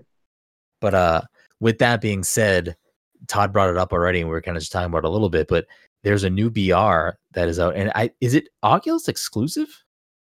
I think it's, and I don't believe so. I think it's on a couple other platforms. It's on Steam too, so it's on VR platforms, but it's basically, I don't think it's not on PlayStation. That's the only thing. It's just on Steam and Oculus according to their website. So it's not I think there have been other battle royales that have come to VR, but obviously we haven't played any, but I think that for what this game is and what it's trying to accomplish, like it works very well. Yeah. Mike, so it's basically, how many people are in a match, Todd? Do you remember? I think 20 or 18. I don't know. It's not. It seems like a lot, but it's not a lot. Yeah, it's not 100. So basically, Mike, you're in teams of 3, and just like any other VR, you like drop into the match or whatever, and picking up guns and shields and whatever else you may be, and you can build walls and stuff too, like Fortnite, I guess. But because it's like VR and the way you're handling everything yourself, it's just really interesting. Like the map's not super big. I don't know. I'm not gonna sit here and say, Mike, go buy this game for $30, but at the same time, it is a really, really good experience. Controls really well. Like, it does control really well. Control that well. There's an aspect of climbing, Mike, so you can basically scale. Yeah, you can scale anything, and like the way to do that is you are using the buttons to like grip stuff, and you're using your hands and climbing up, and it's just like, I don't know, it works so well, and it feels like once you get a hang of how the game controls, like at first I was like really bad, and I was like, oh, I don't know if I like this because I'm like not good at, like it's just like a lot to like process at once. But once you start getting used to it, and it's like, oh, I gotta fucking climb up this building real quick, and it's just like I put my gun away and I just start like hustling up the thing. It's just, I don't know. I actually like, I was Todd, I like all day today I was like, fuck, like I wish we could play this game right now, but I knew you couldn't play it yet, and I was like, I texted you. Get my text today or no? It was early in the day though, right? Yeah, it was early. Yeah, I think I was still like cooking, or we were watching The Boys or something. But later on, when you were picking up the kids, I was like, fuck, like I kind of want to play this. That's why I played Pistol Whip. I was like, I need to play something. But no, my first match of Population 1. So my first, like, after the training and everything, I went into a match, and I had this dude. He was Australian or something, and he just seemed like he was a sarcastic fuck. But he brought me to the middle point of the map, and he's like, we're going to climb this thing. And I'm like, all right. And that's like that giant black thing in the middle of the map. It's enormous. You know, like what I'm talking about? Yeah. So I'm climbing it. I don't think you realize, Brendan, we should really just do this just to record it and see how funny it is, because I was like literally gasping for air because it's probably like 4 minutes of climbing. Like you're just straight climbing. It's ridiculous. And it's the dude was laughing the whole time. He was just doing it to fuck with me, definitely. So yeah. But it was pretty funny. I was literally like, dude, I can't do this. I'm holding on to the side, not moving for like a good like 30 seconds. I'm still like holding my arm up. Yeah. I don't know. I'm kind of digging it. At first, I think I might have said it to Todd last night. Like after my first match, I was like, I don't know. And then like the more we kept playing, I was like, fuck, this game is really good. Like it's, I think how it is with most VRs. Like you just got to dig into them a little bit, and they all kind of. I haven't had out of all the games I've bought, which are quite a bit, I haven't had really any stinkers yet or anything that really disappoints me. Yeah, I was digging into the shop a little bit more. I didn't buy anything else yet today, but I did. I started. I think it's called Quill. Have either of you? It's free, and I think it's already installed on your headset. It's a bow and arrow game. No. It's not a game. It's like an animation app. Oh no, I don't know. So it's. I don't know if you can also create in it. I wasn't doing that, but I was just looking at the content that's there, and it's just like basically, people can go in there and make, animated things like narrative, like a story or whatever. And it's like I went into this one that was like I'm in this person's, like it's a story. Like it's not I'm not like with other people, but like I'm sitting in the bedroom and I can like look around and like see everything. I'm like, this is kind of fucking weird. And then I was scrolling through to see what else is there. And it was like, oh, the Chonky Cat Challenge is going on right now. And it was just different artists that like made animated, like virtually animated like cat things. And it's like, you would click on one and go into it and it would start playing and you're just in that room with the cat or whatever the scene is. And it was just like, I was having way too much fun, like looking at this. Cause I was like, oh, it's a Chonky Cat Challenge. Let me hop in here. And I put on one and it was like, it started playing, fucking Chameleonaire, Riding Dirty. And that song's playing, like, and it's just this big fat gray cat fucking slouched over on a porch, smoking a cigarette and just like hanging out. And it's like anime. It's like things are moving and I'm just on the street like looking around like the fuck's happening. And then all of a sudden when the song went, we roll in, the cat got up and fucking rolled down the stairs. And then when it went to the chorus, like Riding Dirty, he just started like fucking dancing down the street. And there's like other cats like smoking cigarettes. Like, I don't know. Again, just stupid, but it's like, no, it's VR. I'm having a good time. There's a game. I went into a deep dive in YouTube of like people like saying like hidden gems that like are on. Yeah. Hold on, do not forget this. Don't forget what you're saying. But Mike, Alex Martin. Mm-hmm. You know who that is? Yes. So I'm going through this app in just random virtual reality art, and I happened to go into one that was his art. Oh, that's nice. It was I was like, wait, I know Alex, and then like. I was like, oh, it is Alex. I was like, oh, this is fucking kind of awesome. Anyways, Tal, what are you saying? There's a game. It's $10. It's crazy. It's basically people either saying depressed things or happy things, but like it's people's personal thoughts that they say in the bubbles, and you go into this world and you can like everything's like anonymous. And I was like, dear God, this seems like it could get really dark really quick. Like you can just like say stuff, like you can tell a story of positivity or you can say negativity of something you did in your life, and it's just like people going through other people's thoughts basically, and you can click on people that they submit. I bet you that a majority of that game is actually like not legit. People being douchebags, because sounds like there's a game you have to pay for it. You have to pay for it, so it's like it's not something that like. It reminds me of a game that's on PC that I forget the name of. It's like I think the name has letters in it. Like I think it's like, you know, oh, you know what? It might be called Kind Words. That might even be the game on that too. I don't even know, but so it's called Kind Words, Lo-Fi Chill Beats to Write to. Yeah, that's cool. And it's basically like everything's anonymous, and you just write letters, and they go off and they get sent to people, and you can like. I think you can write letters back, but it's basically just like people talking about good things, or like if they're going through a bad time, you know, people responding and like saying kind words back to them. I don't know. It's what's the name of this other game that you're talking about? I'll let you know when it's on my phone and I'm using my phone, but I already saved them all in my game or like looked them all up. Interesting. Yeah, there's a bunch. There's a bunch of free games that are in queue. Actually, I can probably tell you right now they're in queue to download. But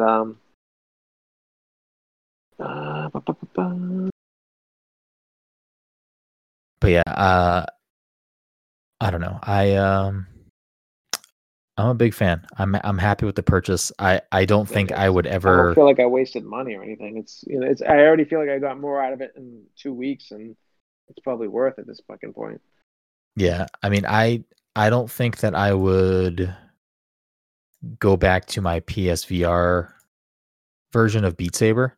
I'll definitely, you know, there's some games like Astrobot that I never finished. That's fantastic. That's on PSVR.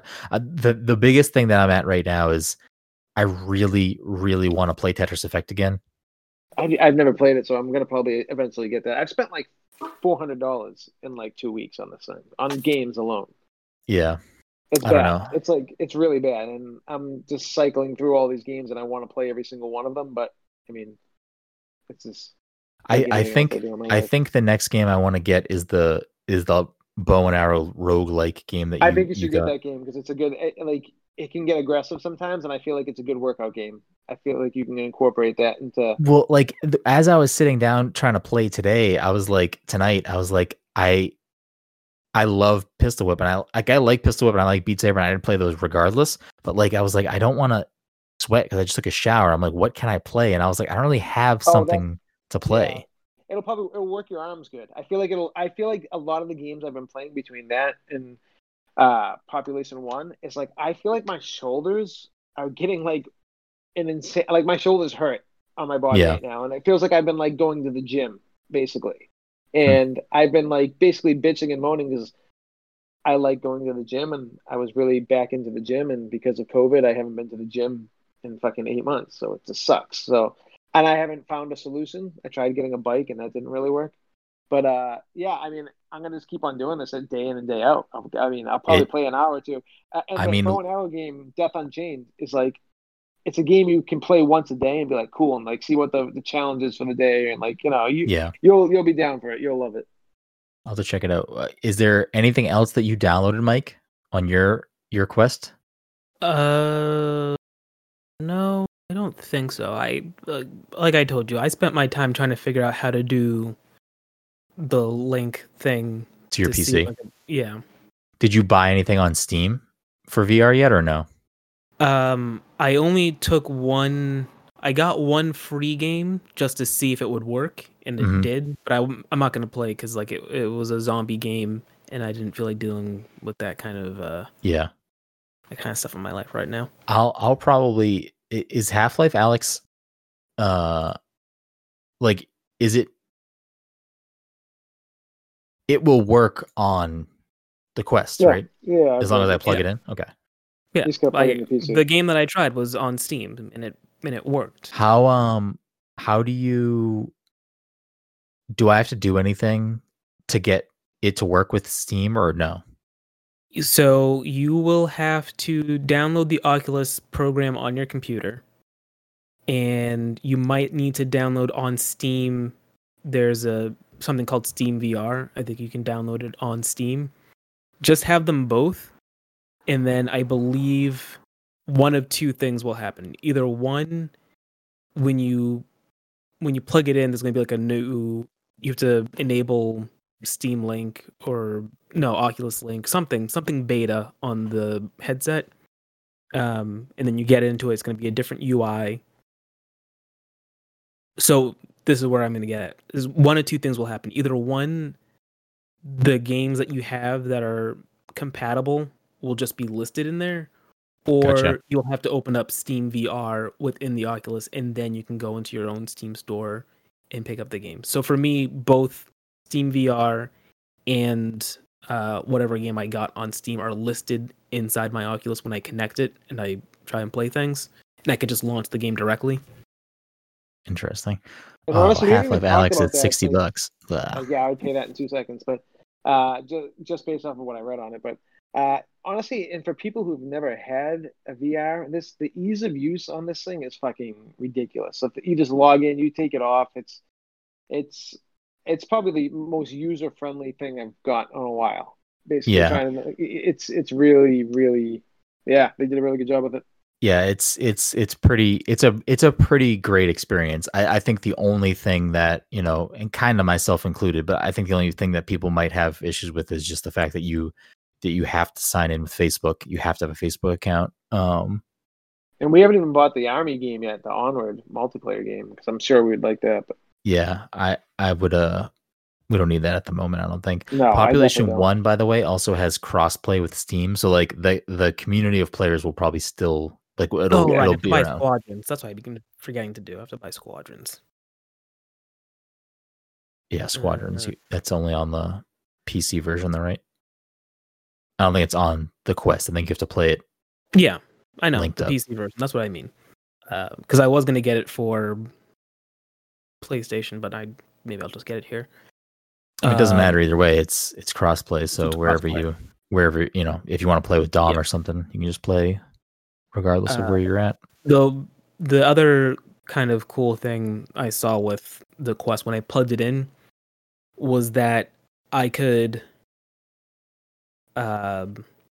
view my own desktop from within the Quest, and then I had the option to take out individual windows and then move them around. So I could have, let's say I was doing this with the Quest right now, I could drag out Discord to be its own separate window within the VR space and just like have it off the side over here. That's kind of cool. And then I haven't played around with that. I should check it out. Yeah. Have either of you before it? Yeah. Have either of you checked out the hands thing on the Quest where you can put the controllers down and use your hands to? Yeah, I did. I think I prefer the controllers though. Yeah, I think I would too. I didn't try it yet. As soon as it said, "Hey, can you let us like know what your hands look like?" I was like, maybe some other time. Yeah, you're asking a lot from me right now, Facebook. Zuckerberg you're seeing inside wants my all house. your shit. You're gonna see my hands. You can probably see my face all the time. I will say one of the things I like about the experience with the Quest, since it's a non-tethered situation where we can just kind of move around freely.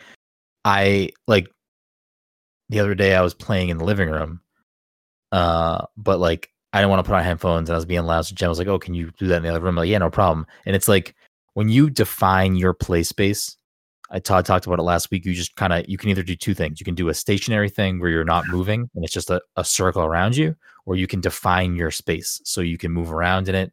And that's the whole space. You draw on the ground, your space. If you step outside of that space, it then immediately turns your headset into a camera of what's in front of you. So you're seeing your actual surroundings.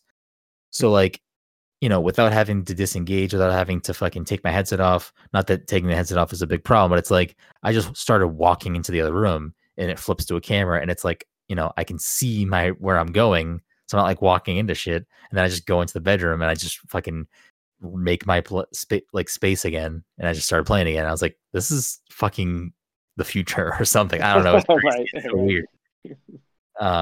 It's just it's dumb, but it makes it feel so futuristic to me. I don't know why. No, agreed. Like my living room is pretty big, so I have like a pretty large area that I'm working with when I'm using this thing. Where like this is like the first time ever I've had like a large area, and it's crazy. It really is. And then I'll like take the headset off, and I'm like, wait, I'm here.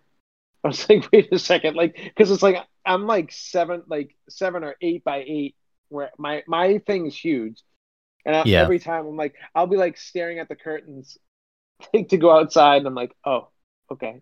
Oh, weird. I don't move. Like I'm pretty good at like keeping my place. Like I don't like move off of where I am a lot. Maybe I don't know. The Walking Dead game, I end up doing it all the time because you kind of got to be like alert. I feel like I'm always just like turning. Yeah, I don't know. It's just different. Yeah. Interesting. You should just buy the Walking Dead game. I highly recommend it. That's not what I'm buying. I might buy that other game. It's remotely scary. It's not even about it being scary. It's just it's not. I'm not looking. It's not like a thing I want to play right now. But I'm telling you right now, it's probably like the best use of the VR next to Half-Life Alyx probably. And I haven't played Half-Life Alyx, so obviously, but from what I read all the time, it's like the next best thing you can get to that, and it's on the Quest, so it's like. It's fun as hell, man. You scavenge for shit. You like gotta upgrade like your weapons and food and all this other stuff. It's crazy. Bro, I got population 1. I don't need that shit. No, you don't. Scavenging population right now. 1. Like down the line, I think it's a game you should play though, personally. Yeah, I mean maybe at some point. I'm not gonna. It's not super expensive. It's $40 too. It's not like terrible. I think $40 is a steal. And there's a horde mode coming out. I think it's co-op. Yeah, I'm gonna pass for now.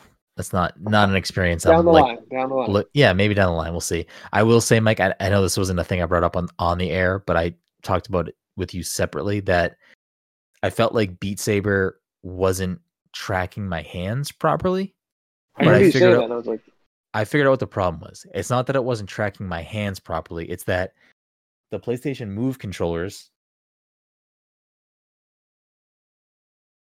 are like a fucking sword. They're a rod. They're like a straight object where the are these called the touch controllers? What are these called? I don't know. Mm-hmm. I think they're called the Oculus touch controllers. These are clearly not, because they're in your hand like this. I think I'd have to like put the headset on to figure it out. But like holding the PlayStation Move controller in my hand, it's like the way that I'm holding it, like the top of it is the top of the beam in Beat Saber. So like I'm swinging it as it is. Okay. Where holding this is not the same. From, like, the trigger. Yeah, it's like coming out at an angle. It's not coming out like this. So that's what I had to like process in my brain, that like holding it like how you're supposed to hold the touch controller is a different angle of the sword. Yeah. So that's what you have to like play around with in your brain to kind of decompartmentalize. The thing that I found that worked for me was that, like, obviously I play Beat Saber because I'm fucking trying to sweat and build up a heart rate. So like I am like gripping the controller with force. What I found to do with the touch controller is I don't think any of the buttons do anything while you're playing Beat Saber. I don't even know how to pause in Beat Saber on Quest, where you can pause on PlayStation. I have no idea how to pause on the Quest. So none of the button presses do anything. So I would just play with my hands touching all the buttons, like press down. And I feel like that helped me figure out where to like visualize my hand in regards to the saber. Right. I'll have to think about that, because I held my Move controllers in not a weird way, but I was definitely more wrist centric when I was doing my movements. Like my arms didn't move around a lot. I would just kind of flick my wrist to hit notes. So I'll have to think about that. I did so, which I would do that sometimes too. You can still do that. It's just the way that your hand automatically holds the Oculus controller. It's a different angle from the thing. Yeah. The other thing I noticed is that I think because the Oculus controllers are lighter than the Move controllers, you can fact check that for me right now, because they are. I didn't disbelieve you. I just want to see for myself how the weight difference. I think my hands weren't prepared for it. So for instance, I've never been able to beat the songs in the, what's the name of that artist? I think it's called like Camilla or Camilla. Yeah. Something like that. Yeah. Yeah. I was doing better with the Oculus because I could move my hands faster. But at the same time, my hands were moving so fast, I wasn't prepared for it. Like I was hitting myself. Like my hands were just bumping into each other because they were moving around so much. I've hit both of my controllers, like especially in The Walking Dead. I've hit both circles together at some points. I'm like, oh shit! Or I've hit it against my head at once or twice. The controllers run off of one battery. I didn't know that. Yeah, and I'm still at like 70%, and I've put a lot of time into this thing. It's crazy. So it's good considering Xbox. I go through like 2 batteries a week when I'm playing it like heavy. Yeah, I'm surprised. That explains the lightness. But I do think that the regular battery, it's not bad, because like I don't think you should be playing forever. But I could play for like 3 or 4 hours straight, and you can you're good for like 2 hours 15, 2 hours 30 minutes maybe. I think it depends. I think it depends what game you're playing, and I think it depends if you're streaming. Which we didn't mention. I'll briefly mention. You can just seamlessly stream to Facebook, which maybe that's not the ideal place you want to be streaming, but it's what they want though. Of course it's what they want. But you can just go live and it just starts. I mean, I know you popped into my Pistol Whip the other night, Mike, the other day. Mm-hmm. Yeah. How was that view? Was it just show up on my Facebook page? Yeah. I wonder if there's a way to tie it to like if you were a streamer and had a streamer page or something. There must be a way to tie it. Could you tie it to pass the controller though? Like, that's why I was asking. I wonder if there's a way to tie it to pass the controller. Sure. Yeah, hold on. Let me call Zuck right now. Yeah, got down on speed dial because like he's head of marketing. He should be at this point. He sold 2 fucking headsets last week. To be fair, like I was already considering getting it because I got Josh too. Oh yeah, he did convince someone else that we know, Mike, to fucking buy one. He sold 3 headsets in a week. go, give me my money. And I haven't seen Josh on it that much, so we gotta like play with him so he can actually like experience it, better. I think that's half the battle. I mean, it's late now. I don't know if Dom was still trying to play Fortnite, but if he's not trying to play Fortnite, I'm down to hop in some VR. Oh, I'm getting on VR. I was hoping you guys would get on VR because I'm fucking gonna be on VR. All right. Well, this has been a very long episode of the podcast. Let's wrap. What is it? Like an hour 10, hour 20? We're like 2 hours and 20 minutes at this point. Oh, you fucked up. It's almost 11 o'clock. Now I'm gonna be up to like 2 or 3. I hate you guys. You're gonna be up anyway, you asshole. Thank you so much for listening to this week's episode 226 of the Pass Controller Podcast.